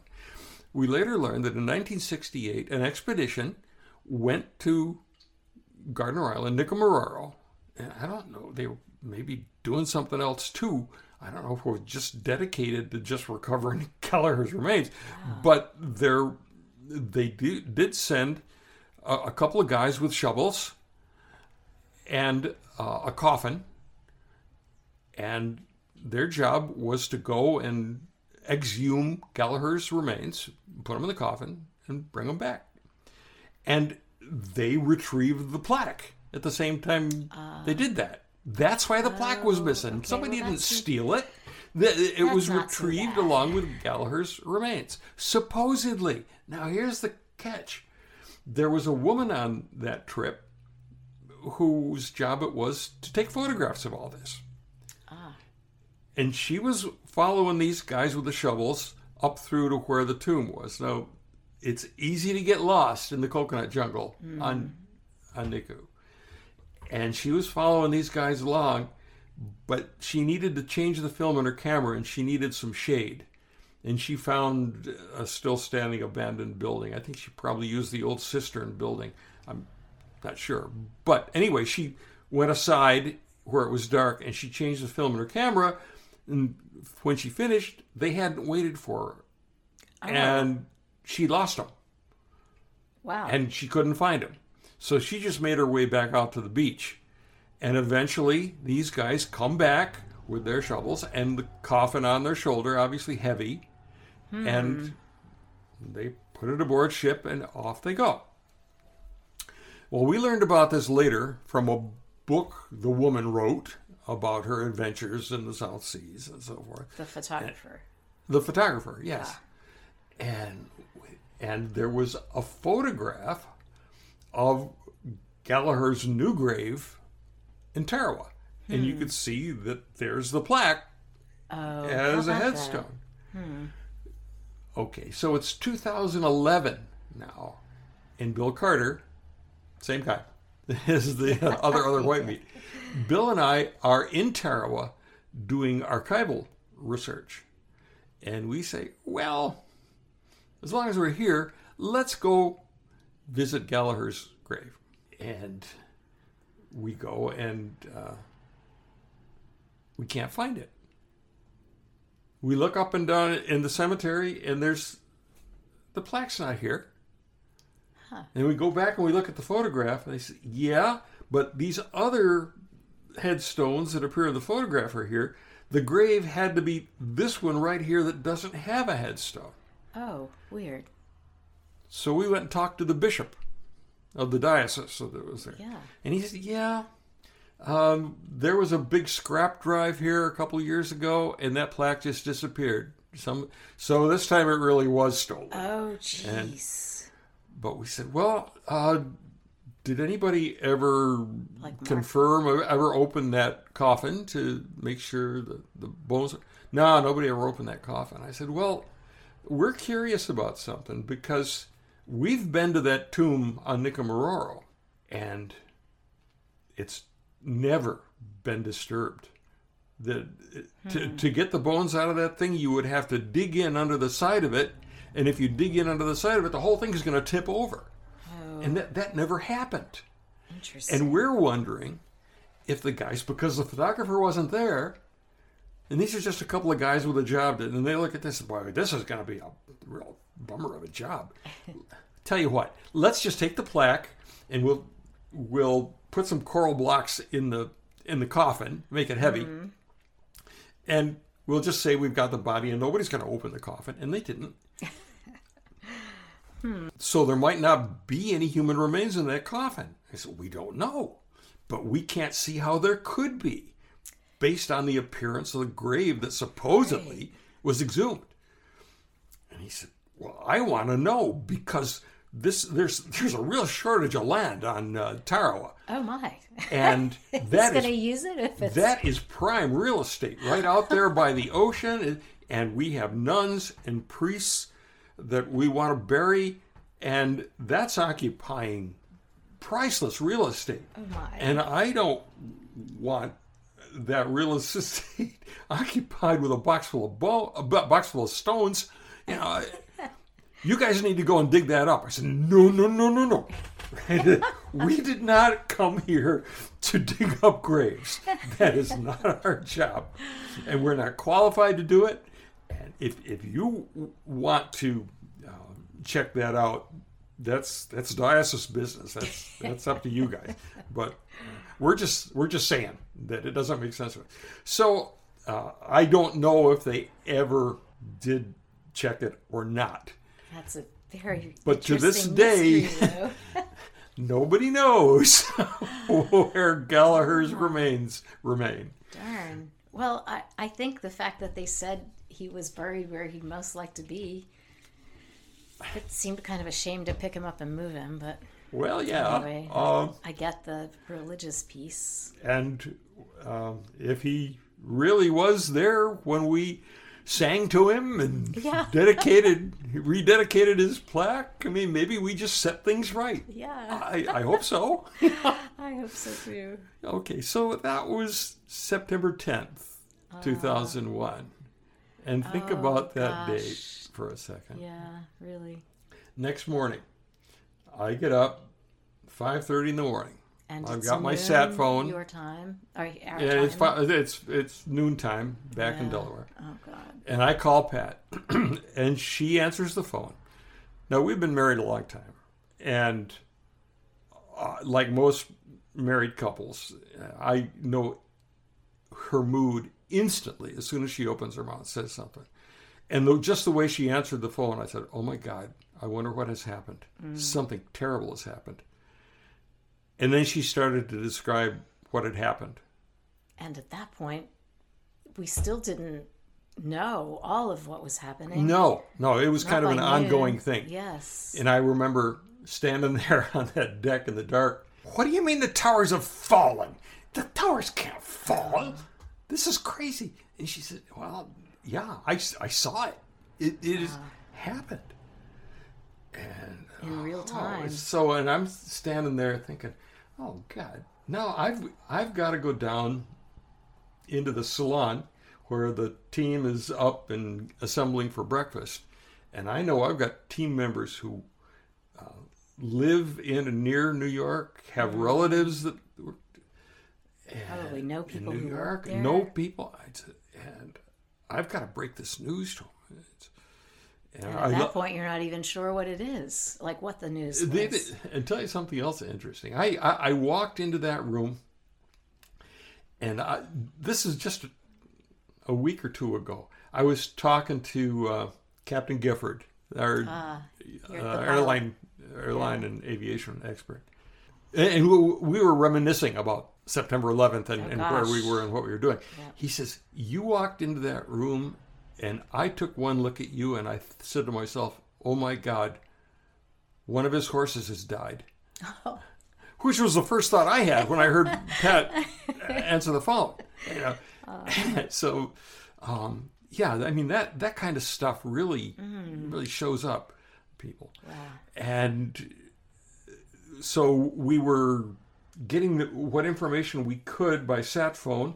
We could get an Australian news station on the shortwave and a little handheld radio that Jim Morrissey had. We rigged up an antenna that seemed to work pretty well. And we would just huddle around that and get as much information as we could. But we of course, saw none of the visual stuff and didn't until we got home. Wow. And didn't appreciate the impact that this had on the country. Really? And it was so uncertain. Yeah.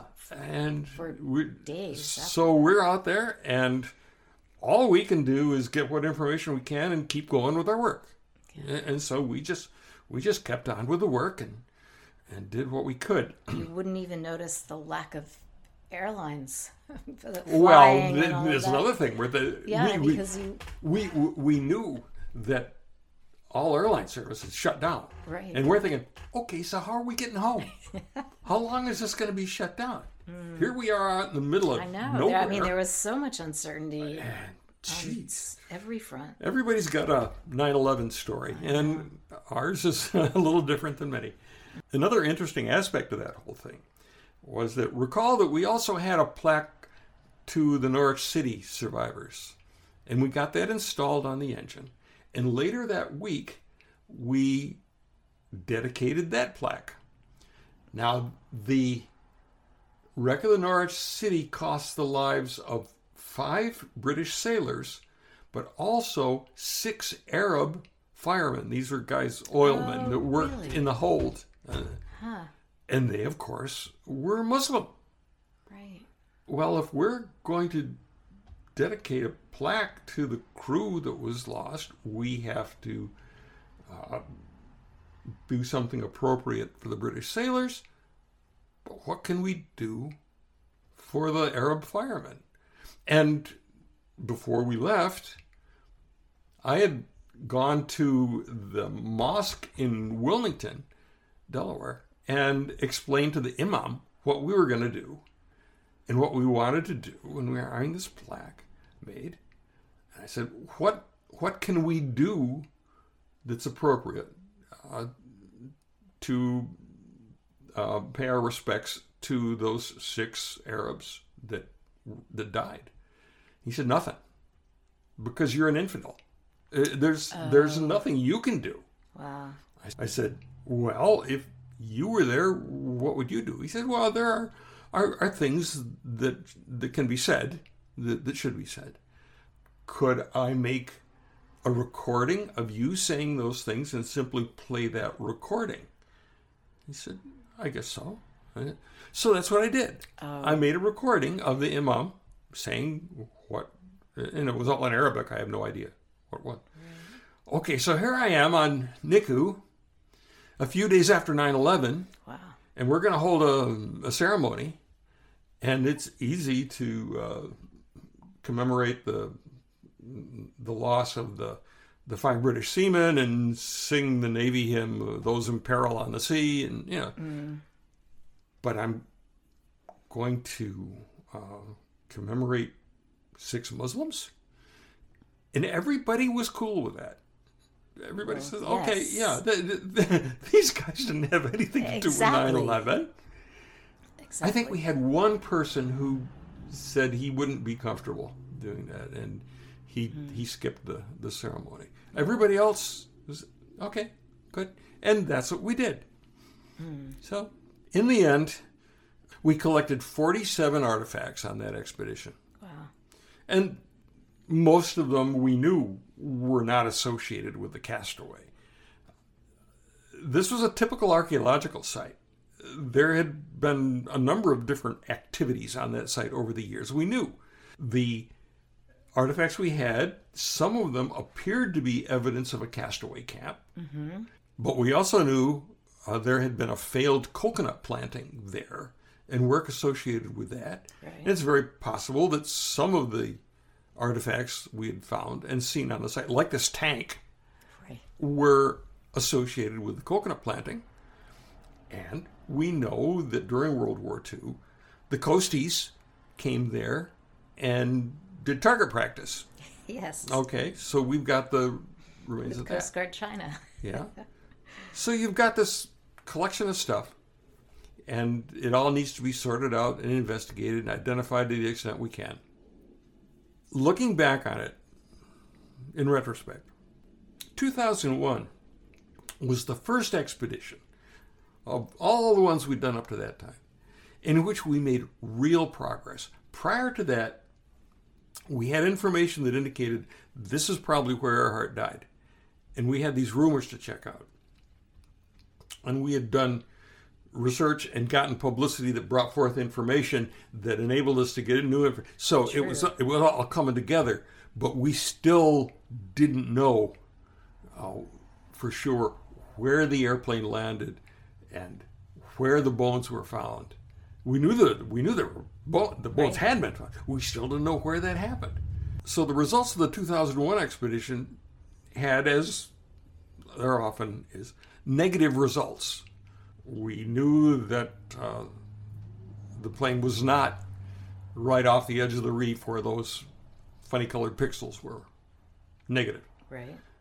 We had done the lagoon delta and near the lagoon passage delta, with metal detectors, found nothing. There was nothing there. We had looked along the shore of the little peninsula out in the lagoon where old Pulikai Songovalu in Funafuri had told us he'd seen airplane wreckage. But there was nothing there anymore. So that was all negative. But we had positive results. We had looked at the reef north of the Norwich City wreck as a possible place to land an airplane at low tide, and you could ride a bicycle out there. I mean, it was plenty long enough, plenty wide enough. No, you can't land and then taxi up to shore where it's safer, because as soon as you get away from the outer edges near where the waves break, it gets really jagged and rough and pitted. You couldn't do that. But that all made sense. You know, they land out there, they send their radio distress calls, but they can't get the airplane someplace safe, and they ultimately lose it to rising tides and surf. So that was a real positive result. I mean, that part of the hypothesis checked out. And of course, the 7 site, bingo, yes, this is looking really good. Now, there's no smoking gun discovery, okay? Yes. No whiff of... No whiff of gun smoke, okay? And because of that, our sort of sponsor, Mike Kammerer, didn't end up doing anything. I mean, he had all this videotape shot, Mark Smith and the sound man, they got all this videotape, and they never did anything with it. But he ultimately just said, you can have it. So, we have all that video, and it's a great video. Yes. And now we have, we can use it, and we have used it in television documentaries. So it all worked good. Mike went off and decided our whole hypothesis was wrong. And the airplane was undoubtedly on the bottom of the ocean up by Holland Island, and he was going to develop underwater search technology that was going to find it. And he went out and spent a whole lot of money trying to develop something that never turned out to do anything. So that all piddled out, and he eventually died. So, but we had our expedition, and we had our results. We knew that we needed to survey that reef because the credible post-loss radio calls should match times when the water on the reef is low enough for Earhart to be able to run an engine to recharge the battery upon which the radio depends. Right. The airplane's got to be on its wheels, and they've got to be able to run an engine to recharge the battery. And you're not going to send calls on the transmitter if the engine's not running, because you use the same battery to start the engine that you use to send radio calls. And if you run the battery down, sending radio calls, you can't get the engine restarted, and now you really are up a creek. So it only makes sense for her to get the engine started and then make calls. Well, do the credible calls match the times when the water's low enough on... Now we know the section of the reef. Right. We can test that hypothesis. But to do it, we have to survey the reef surface. We've got to know how high that reef is off sea level. Right. And then hindcast the tides. We've got to measure this thing down to a few inches. Sure. And how high the radio is in the plane. Yeah. So that's going to take some work. We got to come back and survey that reef. We got to figure out how we're going to do it. And there's a lot involved in that. Yes, so there would be. We need to do that. And of course, we need to go back to that 7 site, enlarge the excavation. There's more stuff there. We found enough to indicate that, we do seem to have the right spot. So we need to enlarge that excavation and see what else we can find. So that's pretty good. You end an expedition knowing what you're going to do the next. Knowing what you're going to do next time, but having answered some important questions. The first time we'd ever been able to do it. We've been working on this thing since 1988, and now we've got some answers. Yes. And a promise of more answers if we can get back out there. So we were pumped. Yes, we were ready to keep going.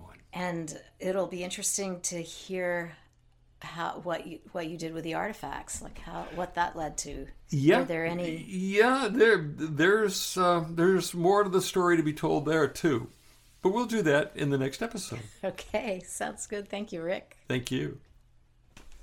Hi, Rick. Last time we were at the end of the 2001 expedition to Niku, and we talked about the artifacts that you found while you were there and how you would identify them and what their significance might be. Can you take it from there? Yeah, I mean, that's what you do. You never know what you found at the time you find it.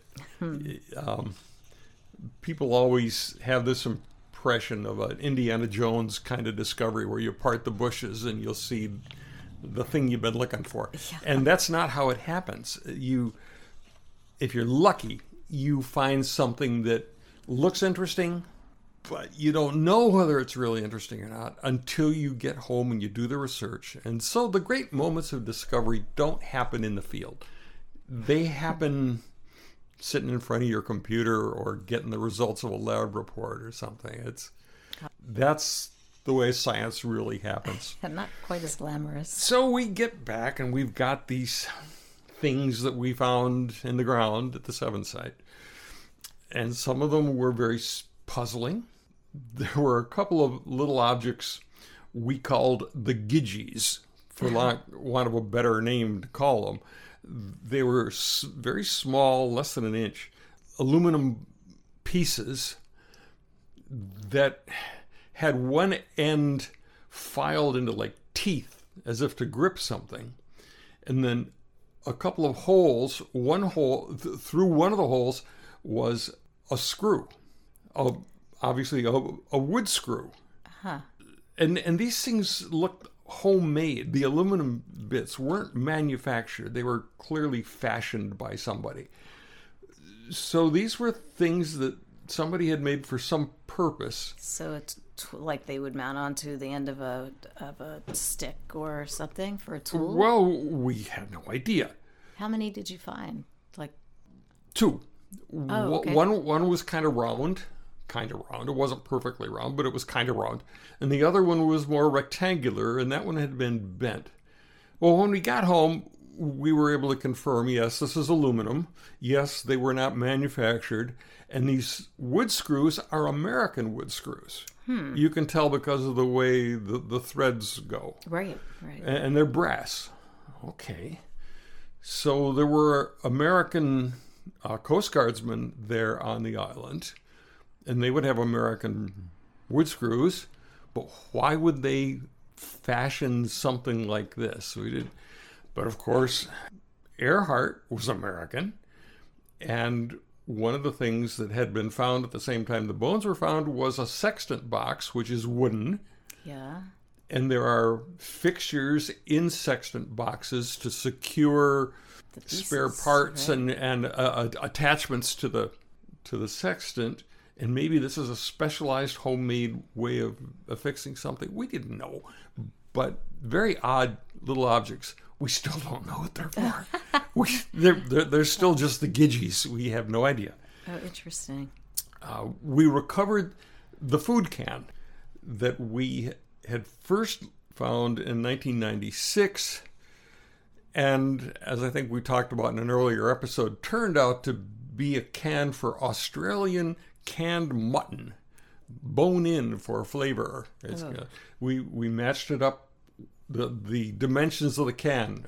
It's kind of like a tuna fish can, but quite a bit bigger. And we matched it up with an existing antique label for canned mutton. And then I think it was the 2010 expedition, we actually found the little pieces of sheep bone that had been in that had us going for a while. Really? So we're finding little pieces of bone at the 7th site, and we get them back and have them analyzed, and they turn out to be sheep bones. So wait a minute, there are no sheep at the 7th site.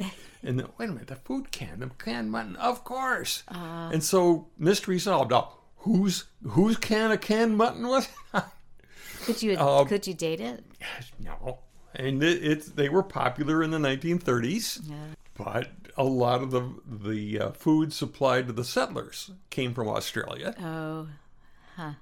But of course, Earhart came through Australia through Darwin, Australia, and there could have just as easily have been a canned mutton aboard the Electric. Right. It wouldn't have been in their inventory because No, we don't have an inventory for what they had with them for that flight. So, geez. Okay.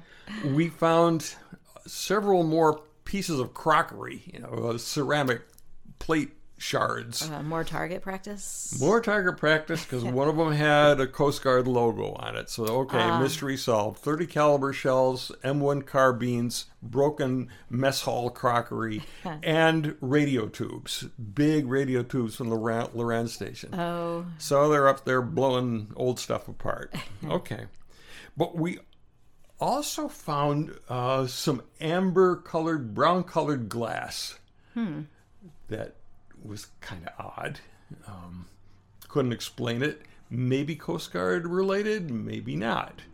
So we just noted where it was, and it was an area that needed more attention. So we were going to go back and do that on the next trip. And then we had a piece that really puzzled us. It was a little, maybe only 1 inch by 2 inch triangular piece of plate glass, very, very thin plate glass. One edge was finished and the others 2 edges were broken.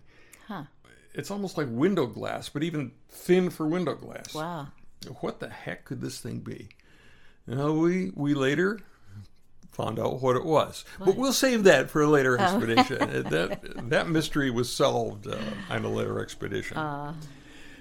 So we were generally thinking that, okay, we need to come back here. We need to do an even bigger excavation of the Seven Site, because what we found on this trip make it clear that, we've got the right site here. Right. And there's more stuff here. We just need to come back and do a bigger excavation of it. So we set out the plan for Niku 5 for the summer of 2004. Something we had done earlier in 2001, before the expedition, was to make a trip to Tarawa, the capital of Kiribati.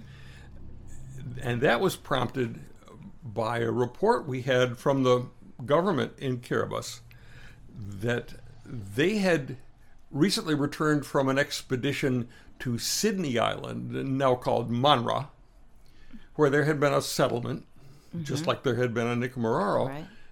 But they said there was airplane debris there. There was a crashed airplane there. How far was that from Nicomararo? A couple hundred miles, like 214 miles, something like that, from Nicomararo. But there was an airplane wreck on Sydney Island. Now, we knew that there were reports of a wartime crash on Sydney Island. And we knew what that crash was. It was a C-47 that had hit a palm tree and crashed there. But they had actually recovered a propeller from Sydney Island, and they had it in Tarawa.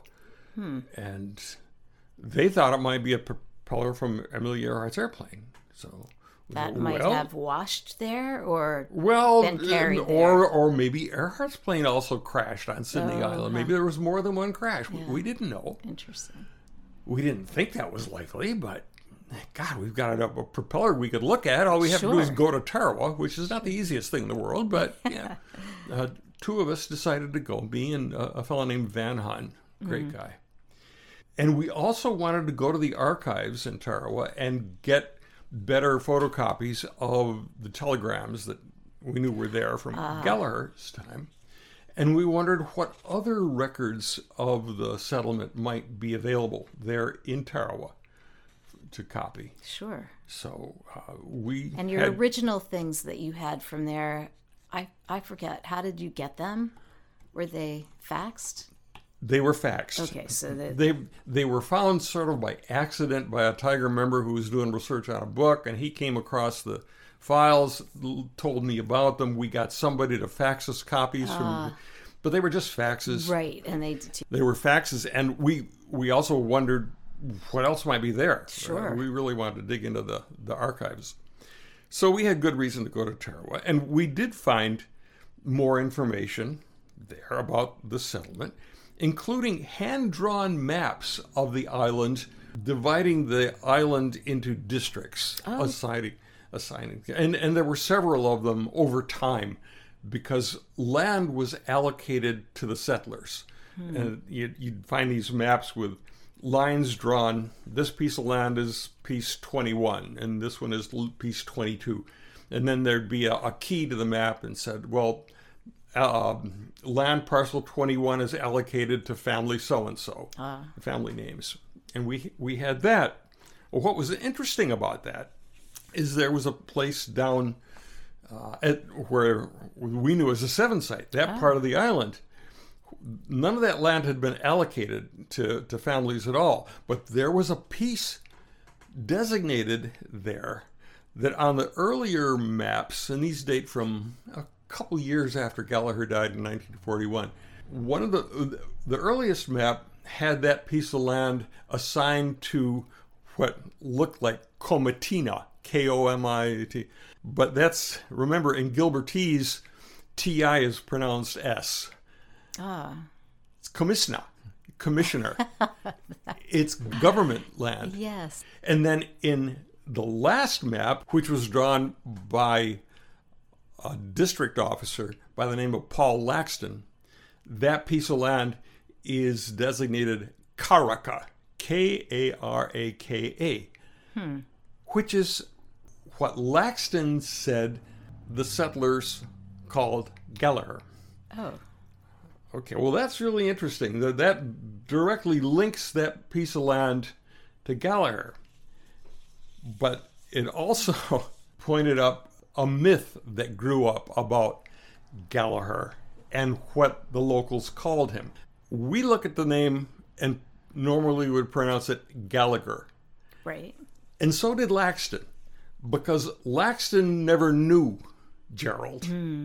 He came along later. Right. So he looked at the name, pronounced it Gallagher, just like you and I would do. But that's not how Gerald Gallagher pronounced his name. I pronounced it Gallagher when I was speaking with Eric Bevington, the Colonial Service officer, who really didn't know him. And he corrected me instantly. He said, no. It's Gallagher. That's how he pronounced the name. The people who were present on the island when Gallagher was there, the settlers were there, like Emily Sekuli. Asked her how he was referred to. She said Kella. K-E-L-A, Kella. Well, Gallagher, Kella. People that speak those languages have a really hard time with English pronunciation. Gilbert's comes out Kiribati. Okay. So Gallagher came out Kella. Laxton looked at Gallagher and came up with Karaka. But that was Laxton. That wasn't the settlers. So that was on the map, but incorrect. And that was on the map, but it was Laxton's map. Right. So, not that it matters a whole lot, but it's a really interesting piece of how things evolve.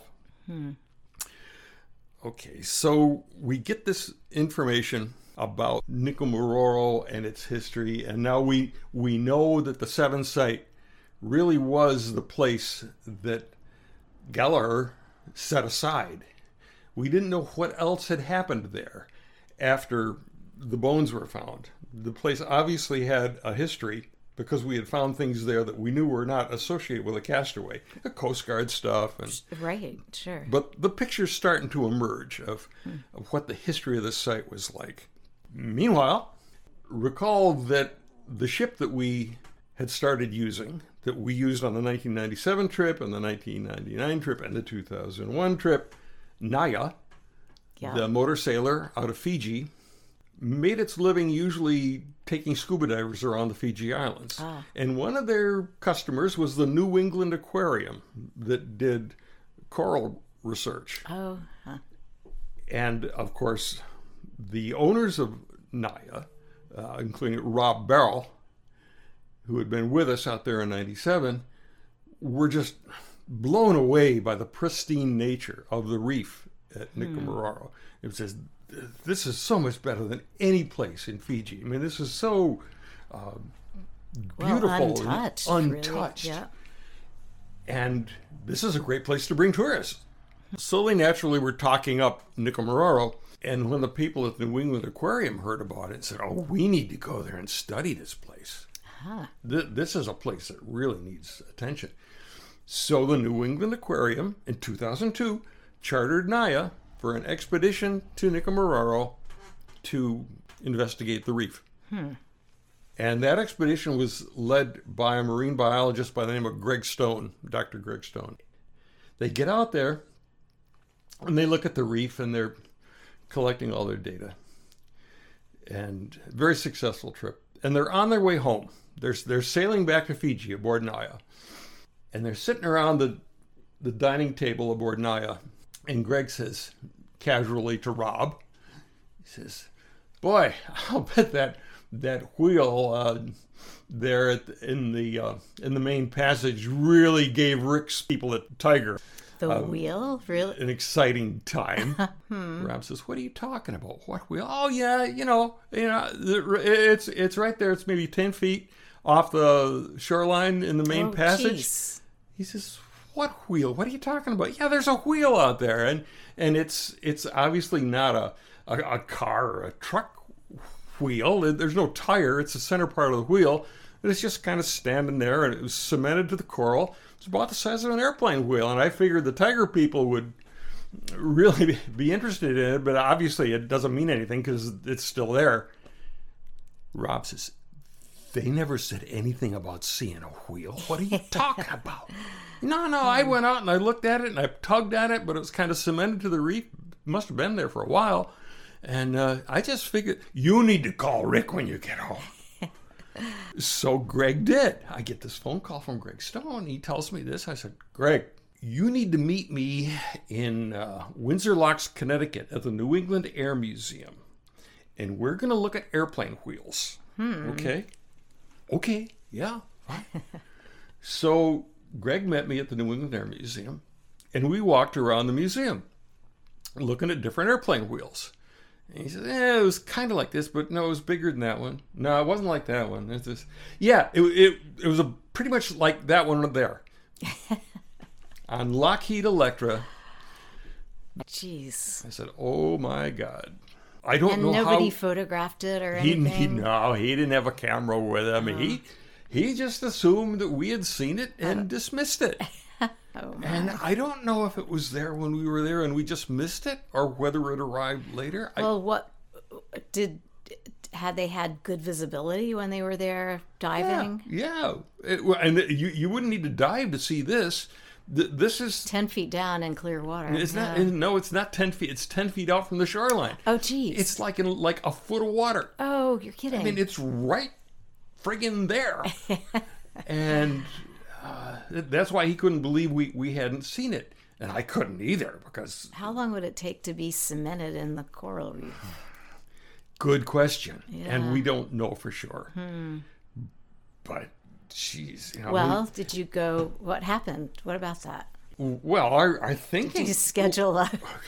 we need to get back there and, like ASAP. Really?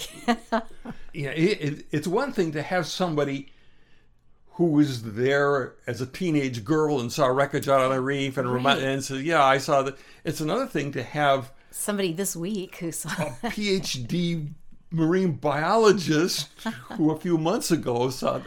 Wow. Okay, we got to get back out there. And so this is after you're back from 2001, but you're planning. And it's early 2003. Oh, okay. Because New England Aquarium's out there in 2002. Oh, okay. They get back and we do the research about what wheel might have been. Yeah. So it's early 2003. What's Naya doing?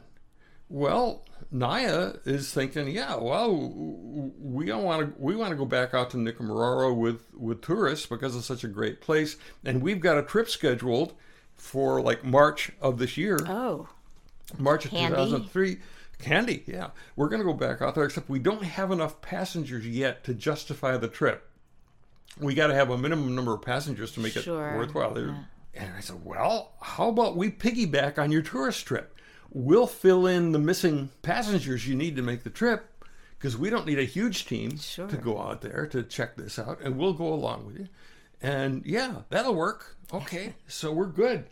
This isn't going to be NICU 5, so it's another preliminary expedition. This is going to be NICU 5P. Okay, whatever. Well, that was a good plan. Oh, no. But if you think back to what happened in March of 2003 on the world stage, it became obvious to everyone that the United States was about to start a war. And those non-Tiger participants in the NIA trip suddenly discovered conflicts in their schedules and regions. They didn't want to be out of the country when God knows what's going to happen when we roll into Iraq. Right. So NIA had to cancel the trip. Oh, geez. Boom. Shoot. Now what? Okay, plan B. We just need a small team out there. And there's the sailboat for charter. Fella out of New Zealand. Nice sailboat. Handled a small team. It's not powered. It's a pure sailboat. Oh. But that's okay. You know. How did you discover that? Take a little longer. What was your question? How did you discover that? How did we? Well, okay. Or did he keep it? Yeah, we discovered that through a Tiger member in New Zealand. Mm-hmm. A gentleman named Howard Aldred, who was a coral reef geologist. Oh. Who had joined Tiger and was really dedicated to the project. He would fly from New Zealand to Delaware to participate in our research meetings. Oh, that wow. Howard was a hoot. I mean, he's a great guy, very knowledgeable. And what a resource. And he would have been. He really knew. He's the guy that looked at our piece of aluminum, 22V1, the panel of aluminum, and said, these are coral accretions on this thing, and we can test that. And he tested it with acid and said, this is coral. And for this to be here, it means this thing was submerged in shallow water where coral could grow for a considerable period of time. Oh, interesting. So whatever this thing is and wherever it came from, it was in shallow water and with coral growing on it. Howard's trademark was extremely loud neckties. He'd always wear a necktie. None of the rest of us wore neckties. Howard always wore a what necktie? Out on NICU? And no, not on NICU. I no, see. but it like at the airport. At the research meetings, you sit around, and it was a standing joke. Well, okay, what kind of tie is Howard going to show up in next? But Howard was from New Zealand, and when this crisis arose with NIA is not going to be available, he had this connection in New Zealand with this sailboat, and made arrangements. Was he planning on going? Well, we wanted him to. Yeah. We said, okay, Howard, we need you, and we'll have 3 other Tiger members. We'll have John Klaus and Van Hun and Walt Holm, and you guys will go aboard this boat. It's called Molly.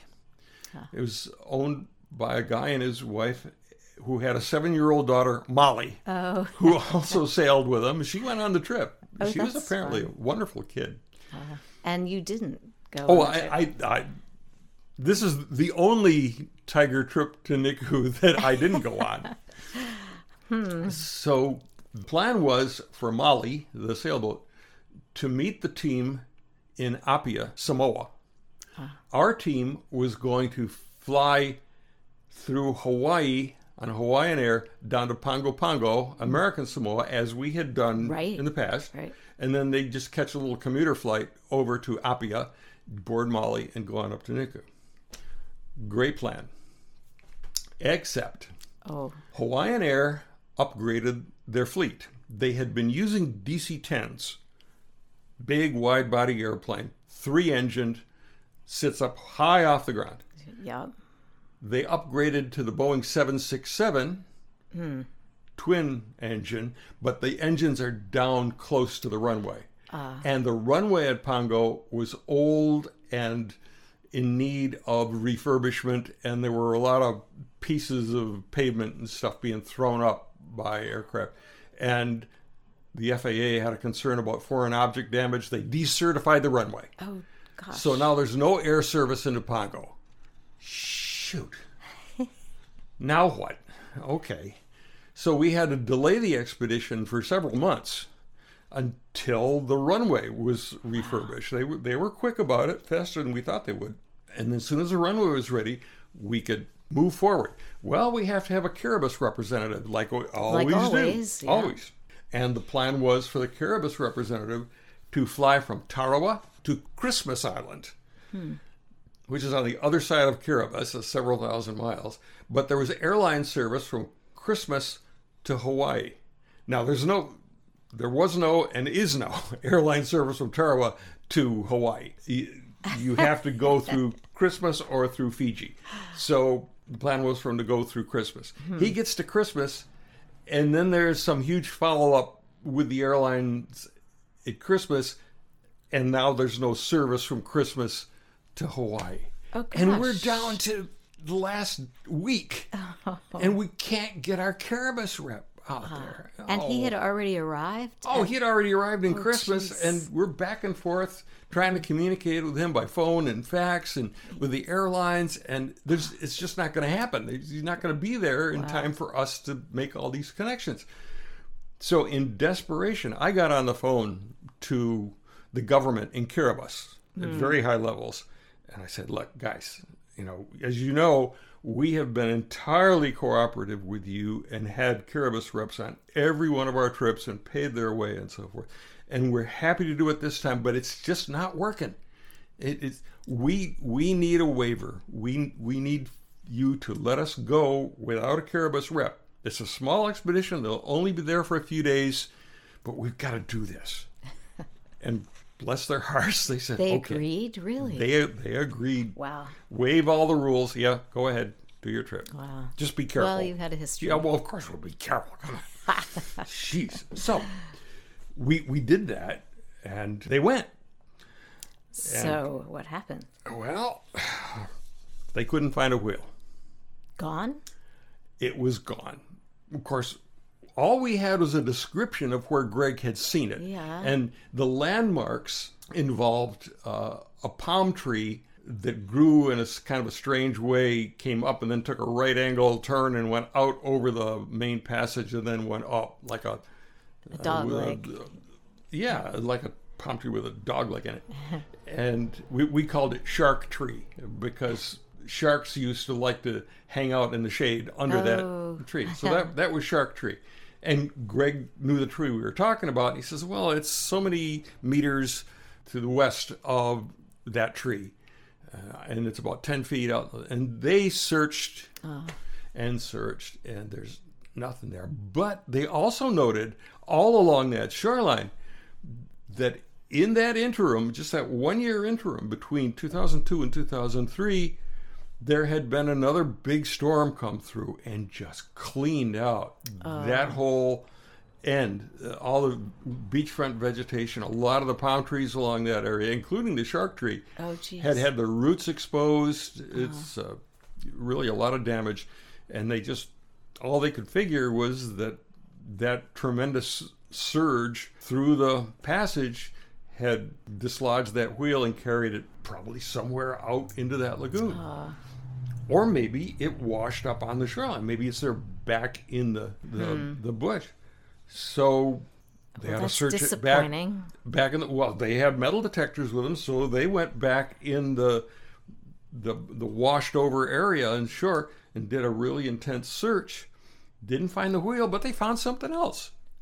They found 3 pieces that were quite clearly aircraft structures similar to the thing we had found in 1989 that we called a dado. This like panel that goes along the cabin wall, between the cabin wall and the floor. And that's what we figured it was. But here are several more of these things. Not as complete as the one we found in 89, but we could still tell these things kind of hooked together. So this was a whole series of structures that went along a cabin wall. We really need to know what the inside of a Lockheed Electra looked like. Were there dados in Lockheed Electras? And if there were, what did they look like? Well, that's the kind of question we'd always had trouble answering when you're trying to find out if an artifact is from a particular type of airplane. You have to find an original airplane that hasn't been restored and rebuilt. Right. Because if it's been restored, you have no way of knowing whether it's been altered in any way. We've got to find a Lockheed Electra that hasn't been touched, and it's got to be pretty much intact. The cabin's got to be intact. Well, that's a tall order. Really? And Howard said, well, we've got an Electra crash here in New Zealand. There's an Electra that ran into a mountain, Mount Richmond, and I can get up there and see what's left. And he did. He helicoptered in up there. But that airplane impacted that mountaintop going full chat. I mean, it was no intact cabin. Scattered, wrinkled wreckage. He took a whole bunch of pictures and stuff. And this might have been a part of a dado, I think. I don't know. But it really didn't help much. Where are we going to... Well, there's a publication put out, the Journal of the American Aviation Historical Society. Their summer of 1971 issue had a whole accounting of Lockheed Model 10 Electras, all 138 of them, I think. Oh, of what happened to them? Oh, yeah. When they were built, when they were delivered, who owned them, and what became of them. Wow. To the extent that they knew. Yeah. Most of them are accounted for and they don't exist anymore. And the ones that do exist, we know where they are and they're in museums. But there was this one that was lost in 1943, but it was built in 1936. So it's an early Electra, lost in 1943, up in back of Ketchikan, Alaska. In what is now the Misty Fjords Wilderness area. Middle of nowhere. Way in the back country, up high in the mountains. And the story is that it was a Lockheed Electra flown by a company to take employees back and forth between Ketchikan and their main office, which was in, I believe, either Seattle or Vancouver. Oh. But that's a long haul. Yeah. And they had installed an extra fuel tank in the cabin. They had a fuselage fuel tank, just one. But the only Electra other than Earhart's and the other 10E Special is the only other Electra that had a fuselage tank. And the story was they had, I think, 5 passengers aboard and had run into a snowstorm and radio trouble, and the pilot ended up putting the airplane into the trees. And everybody survived, although there was a woman passenger who had a severe foot injury, and she ended up bleeding to death before they could help her. The pilot of that Electra was a man named Harold Gillum, who was a famous Alaskan bush pilot. He was known as Chill 'em, spill 'em, but don't kill 'em, Gillum. All kinds of stories about his exploits. Very, very famous pilot. Gillum, after a few days, decided to try to walk out and get help. And he didn't make it. Where were they? Like, how far were they from help? A long way from any help. I mean, miles and miles and miles. I mean, it's a really remote area. But the authorities knew that they were missing, and they were searching for them, but the weather had been bad, so they couldn't search. The Coast Guard was up there searching with aircraft, and they had a ship standing by. The Coast Guard eventually did rescue the other passengers, but Gillum was lost. Okay, so there's a Lockheed Electra sitting up there, mostly intact. So it didn't... Untouched. It crash landed. It crash landed. He kind of mushed it into the treetops. Yeah. And it's kind of on the bank of a ravine, rough country, but the airplane was mostly intact. You could see it from the air. You could see the wreck from the air, but you couldn't land a helicopter up there because it's a wilderness area. You couldn't go in there with any kind of vehicle. You couldn't land a helicopter up there, and the only way in was on foot. Wow. Okay. So we need to put a team in there on foot to see if they can get up to the wreck and see if there are dados in that airplane and see if we've got an artifact that matches something in a Lockheed Electra. Wow. And we put together a team. It was Bill Carter, John Klaus, Walt Holm, Gary Quigg, and they had a couple of guys from Fish and Wildlife that went along, one of whom had a big rifle with them because it's bear country. Right. And they flew in a de Havilland Beaver on floats, and were dropped off and started hiking up the mountains. Wow. And next time we'll talk about how they made out. Oh, my. Yeah, it's quite an adventure story. Okay, God, it would have to be. Yep. Wow. Well, thank you, Rick. We'll look forward to next time. You betcha.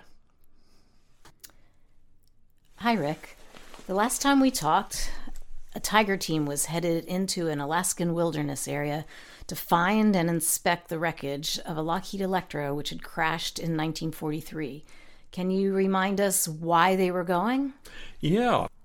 We had recovered artifacts on Nicomororo in 1989 and again in 2003 that we thought might be something called dados. This is a panel that's installed in the cabin of an airplane on the wall down where it joins the floor, just like in a house where you have a little panel at the base of the wall. And we wondered if Lockheed Electras had dados installed in them. But to know for sure, we had to find a Lockheed Electra that was still pretty much intact, but nobody had touched, because you can't rely on restored airplanes to give you accurate information about how airplanes were originally constructed, because you never know what's been changed during the restoration. What was their function, actually? The function of a data was simply to keep someone from putting their foot through the headliner that is the cloth that goes down the wall. An aluminum panel. So like a kick panel. Oh, a kick panel is a good way to describe it. Got Okay. it. Well, did Electras have something like this? And if they did they look like what we had? Right. Well, we had to find an Electra that was still intact, that nobody had messed with, that nobody had restored. And we ultimately found that there was one in the Misty Fords Wilderness area way out in back of Ketchikan, Alaska. It's in the middle of nowhere, up on a mountain, and where the airplane had crashed into the trees. And it was still there. You could see it from the air. But because it was a wilderness area, by law, you couldn't go in there with vehicles of any kind, ATVs, or even land a helicopter anywhere close by. Right. I remember That was just the rule for wilderness areas. So the only way in was on foot. And we put together a 4-person tiger team, accompanied by a couple people from Alaska Fish and Wildlife, one of whom had a rifle with him because it was bear country. Mm-hmm. And they knew the area? Did they act as guides? Well, they didn't know the area. We could mark on a map where the wreck was because you could see it from the air. Right. But it's not like there was any kind of a trail to it. You just had to go up the mountainside. And that mountainside was kind of like a vertical rainforest. It's just tangled and swampy and extremely difficult going. But these guys, I wasn't on that trip. And I'm...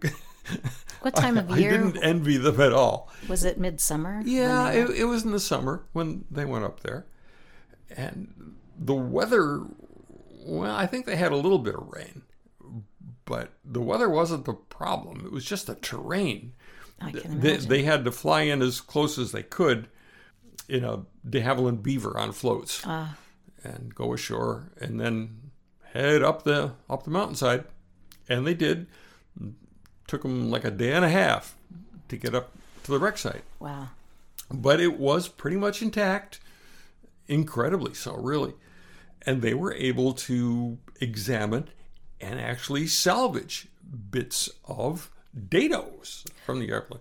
There were dados in Electras, but they didn't look like what we had. Oh. They were very thin aluminum that was riveted to the underlying structure, The struts on the bulkheads that were there.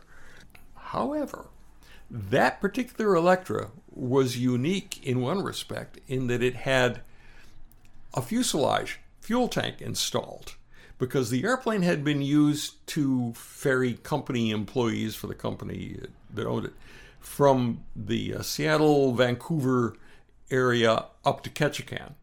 And it's a long haul, too long for an Electra. So they had to install this extra fuel tank, just one, in the fuselage. Most Electras didn't have a fuselage fuel tank. Earhart's airplane and the other 10E Special were the only Electras that had fuselage fuel tanks, except for this one. Did you know that before? I think we knew that this thing had a fuselage fuel tank, but it was just a curiosity to us. Oh, that's interesting that they did this. Well, when the guys got up there poking around in the wreckage, they noticed that tank had been insulated from the heater ducts that run along the floor line to heat the passenger cabin. Because in a passenger airplane, you have to heat the cabin.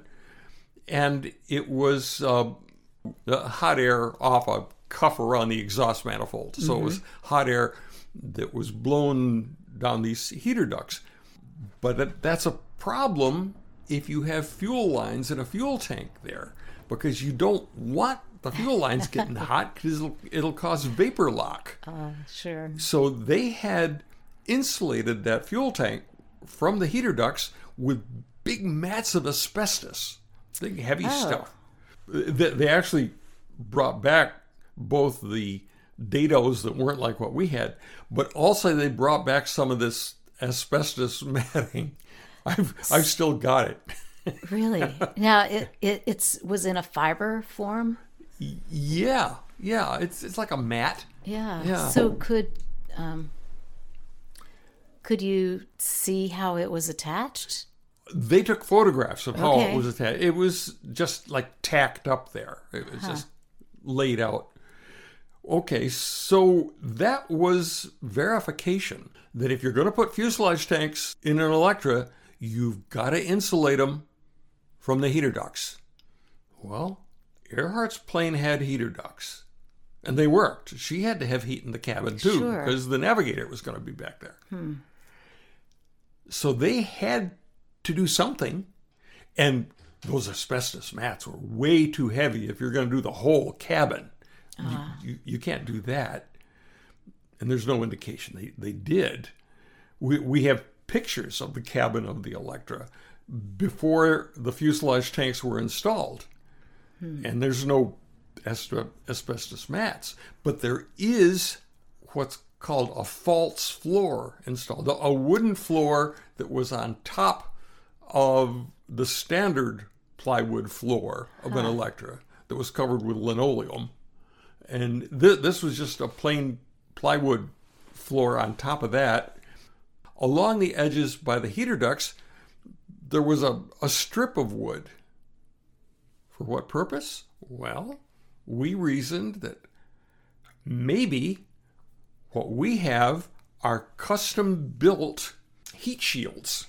The one what we have been calling a dado that we found in 1989 was still very much intact, and on what would be the interior wall of this sheet of aluminum, there was a surviving fragment of 1/4-inch kapok used as insulation. Is that a sheet? Well, Kapok? kapok is cork insulation. Okay. They used to use it in life preservers. So flexible. Flotation. Well, it's not flexible so much, but this would just be a sheet of 1/4-inch kapok that was glued to this aluminum surface, and on top of that was a blue woven fabric, probably wool, covering. And I'm talking the surviving piece was smaller than your thumbnail.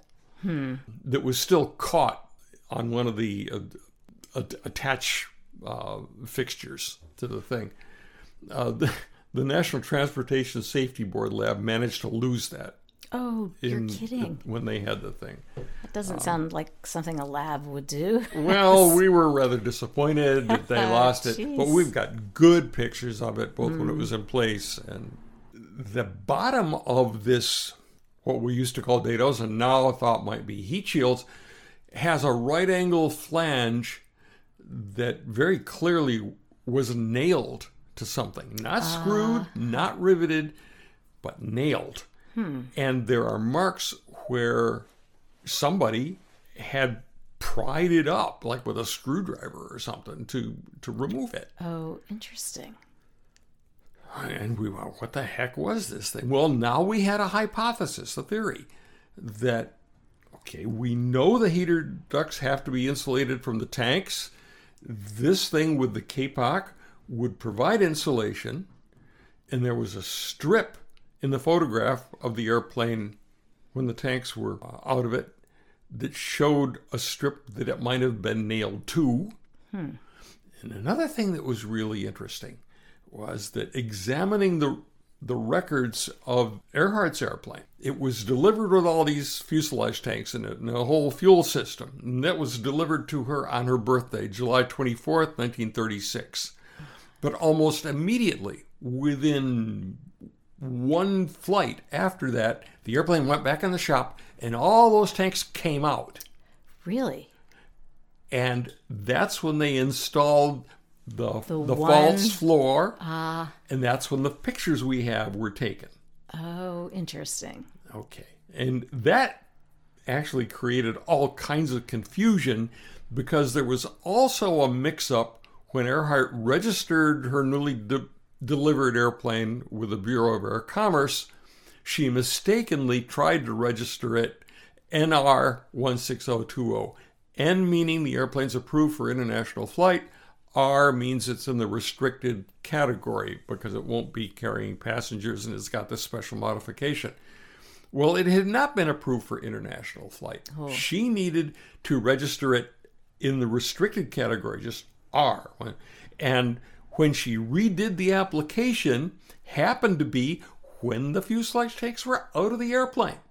Oh. So the inspection report for the new application had the airplane listed as just having the standard in the wings fuel for an Electra. And so the airworthiness certificate that was issued for the airplane only permitted it to have a few hundred gallons of gas.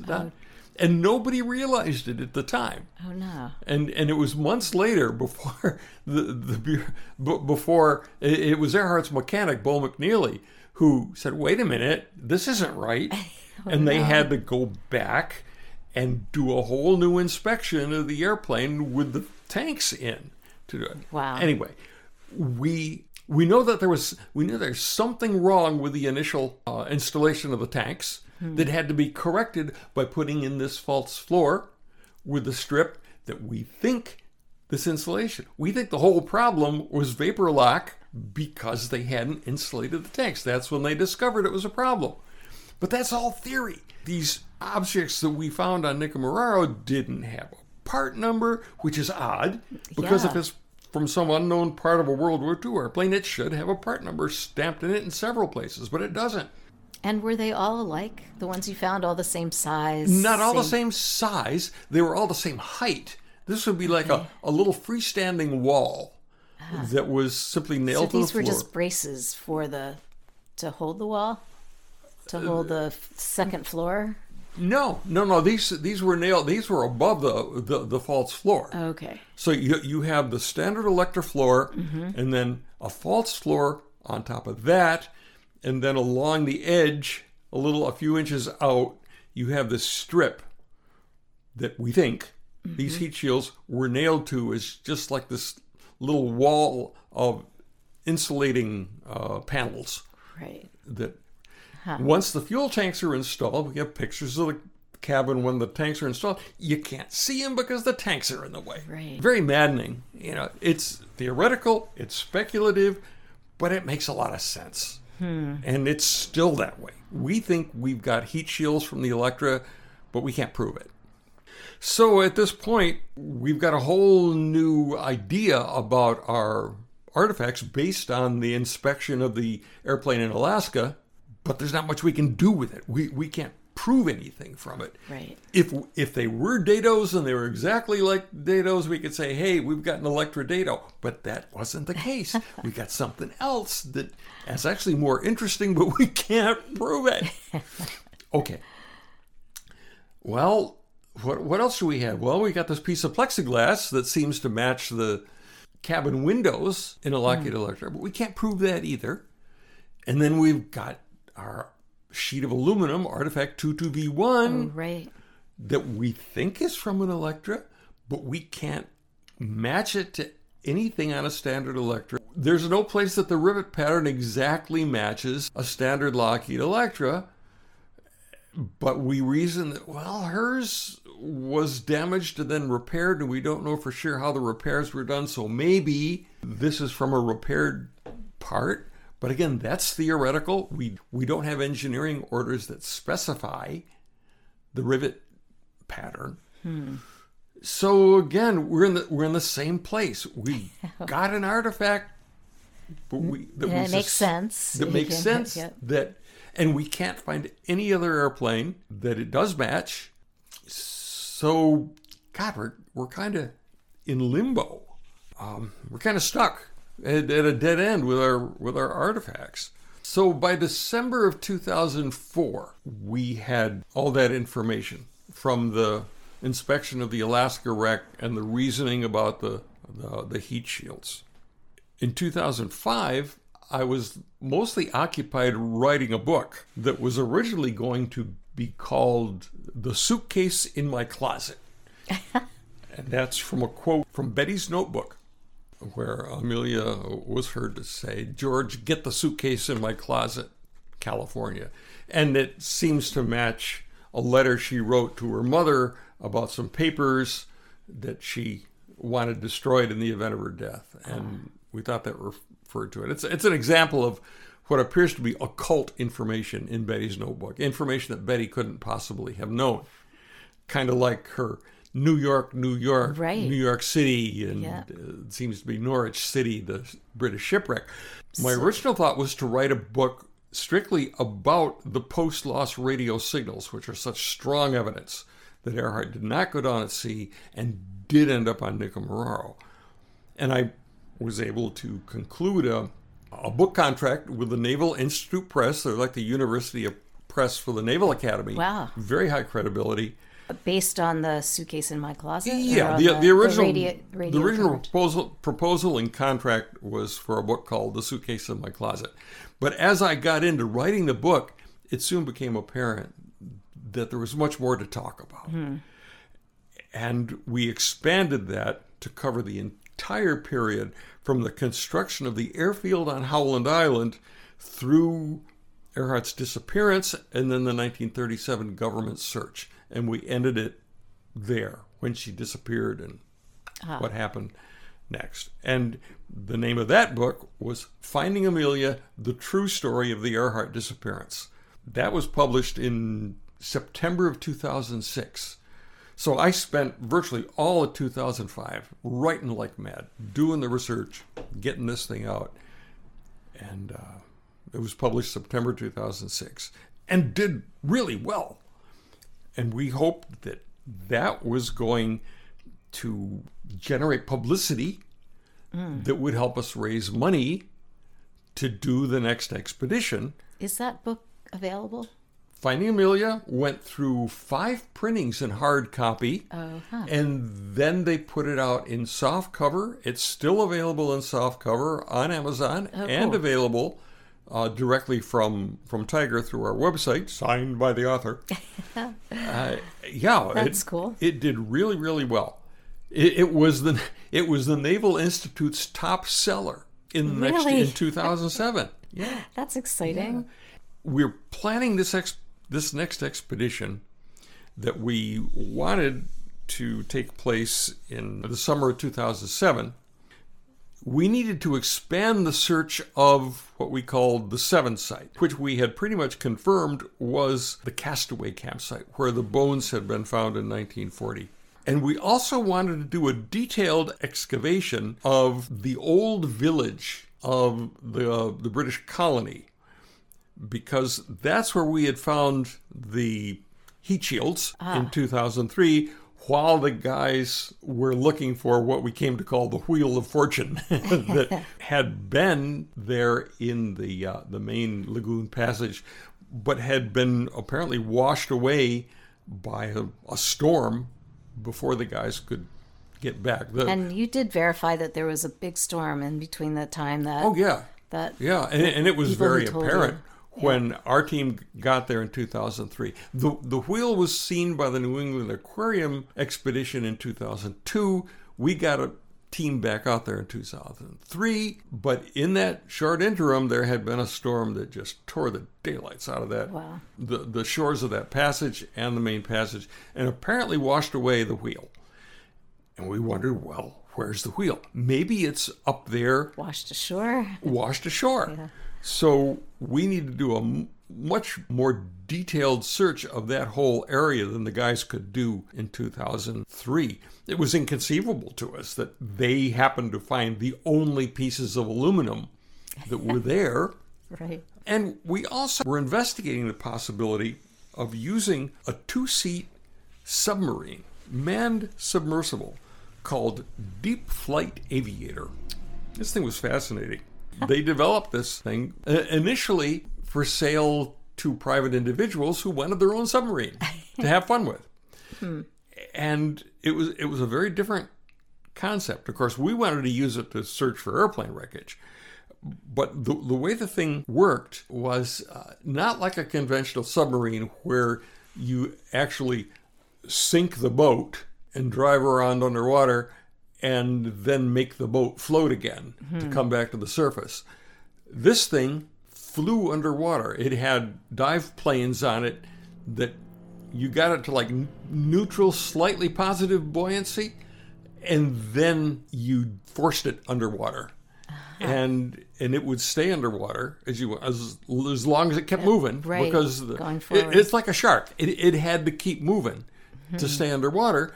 But then if anything went wrong, whoop, it would come back up to the surface, which is a good thing. Yeah. Well, there are some drawbacks to doing that if you're going to search for airplane parts with it, because you can't stop and hover like you can Good point. With like a remote operated vehicle that has conventional thrusters on it, Sure. that kind of thing. And reverse And so forth. But we were looking into that, and Naya, the ship we wanted to use, was willing to modify their dive deck on the back of the ship to accommodate this sub. We were really excited about it. But I was getting a lot of pushback from our archaeologist, who didn't want to spend any time doing anything underwater. He was a land archaeologist, and he thought we should be concentrating on searching on land in the old village for more debris that might have been washed ashore, and at the 7 site.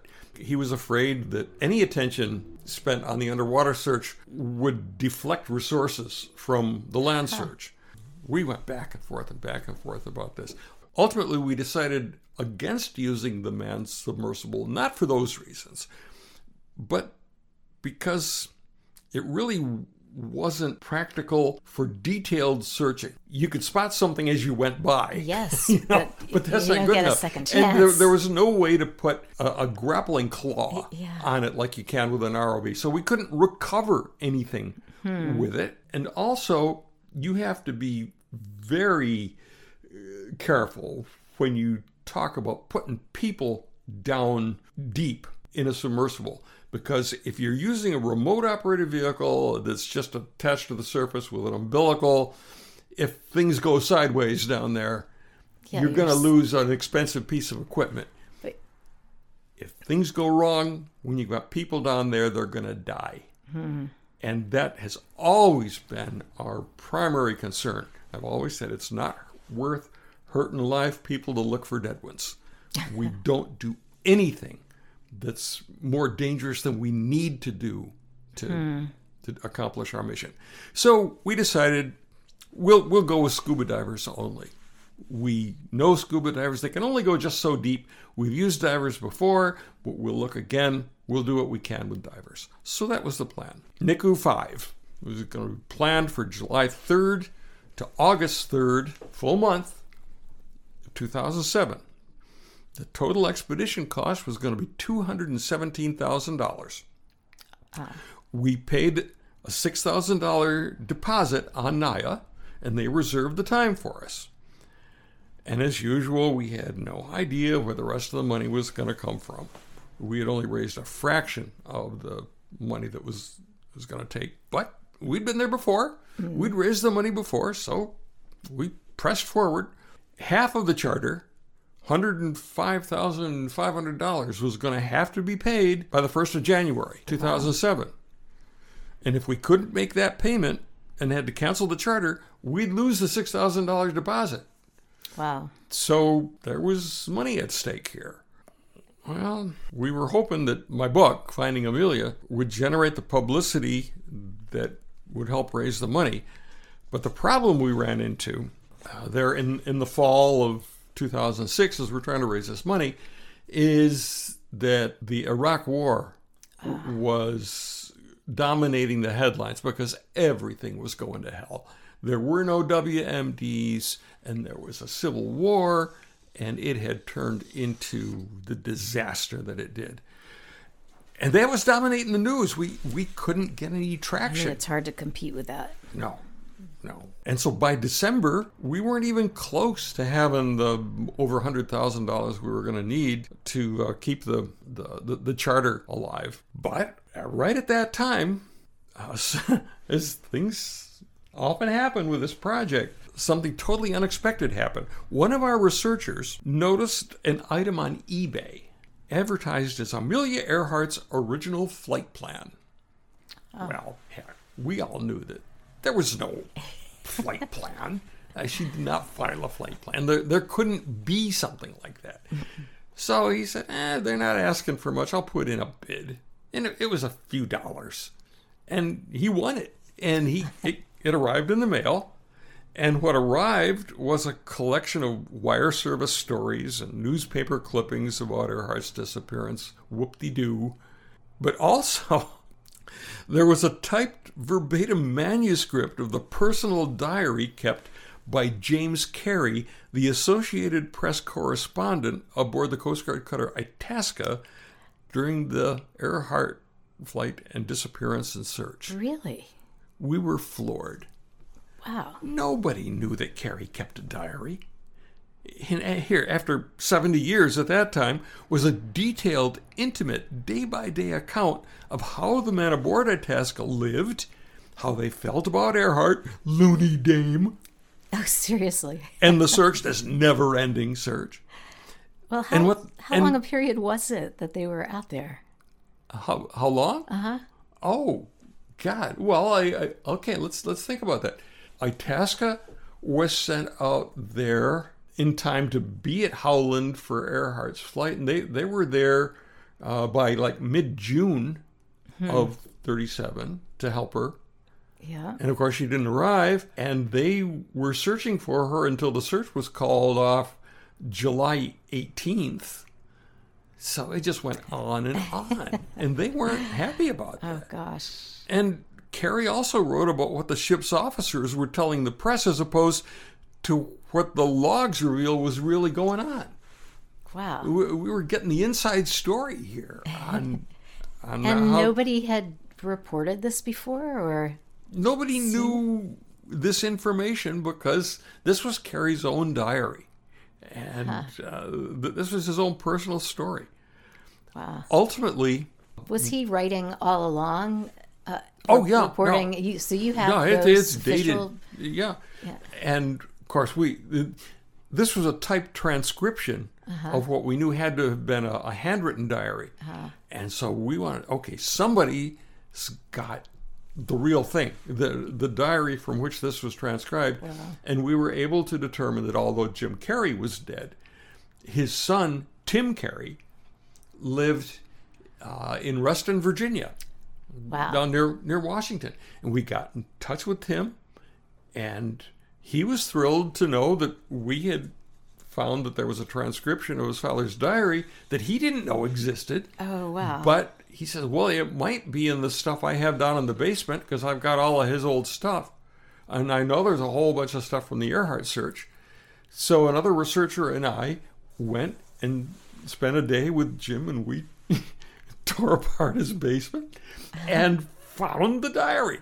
Wow, The handwritten really? diary. And the son didn't really know what was there? Whether he knew there was something there that was actually a diary that might be of interest to anybody. It's just all of his dad's old things. Yeah, his dad's old things. Yeah. So we were able to confirm that what was in the transcription was true. It really had been written down. Wow, I wonder who by did Carey. that. And he had other notes that weren't in the diary, just handwritten notes, because Jim Carey was in the radio room when Earhart was approaching Howland Island and being heard on the radio.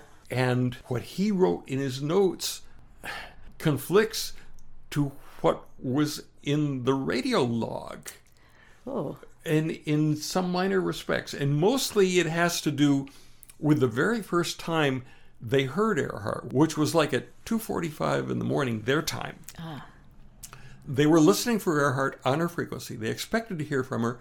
And the first time it came through, there was just something on her frequency that the chief radio man that was listening on his earphones, because it wasn't on the speaker at that time. It was just on earphones.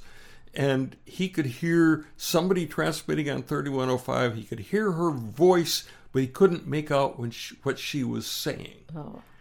Carey says that he heard the transmission, and he heard her say, weather overcast. And the log doesn't say that, just as unintelligible.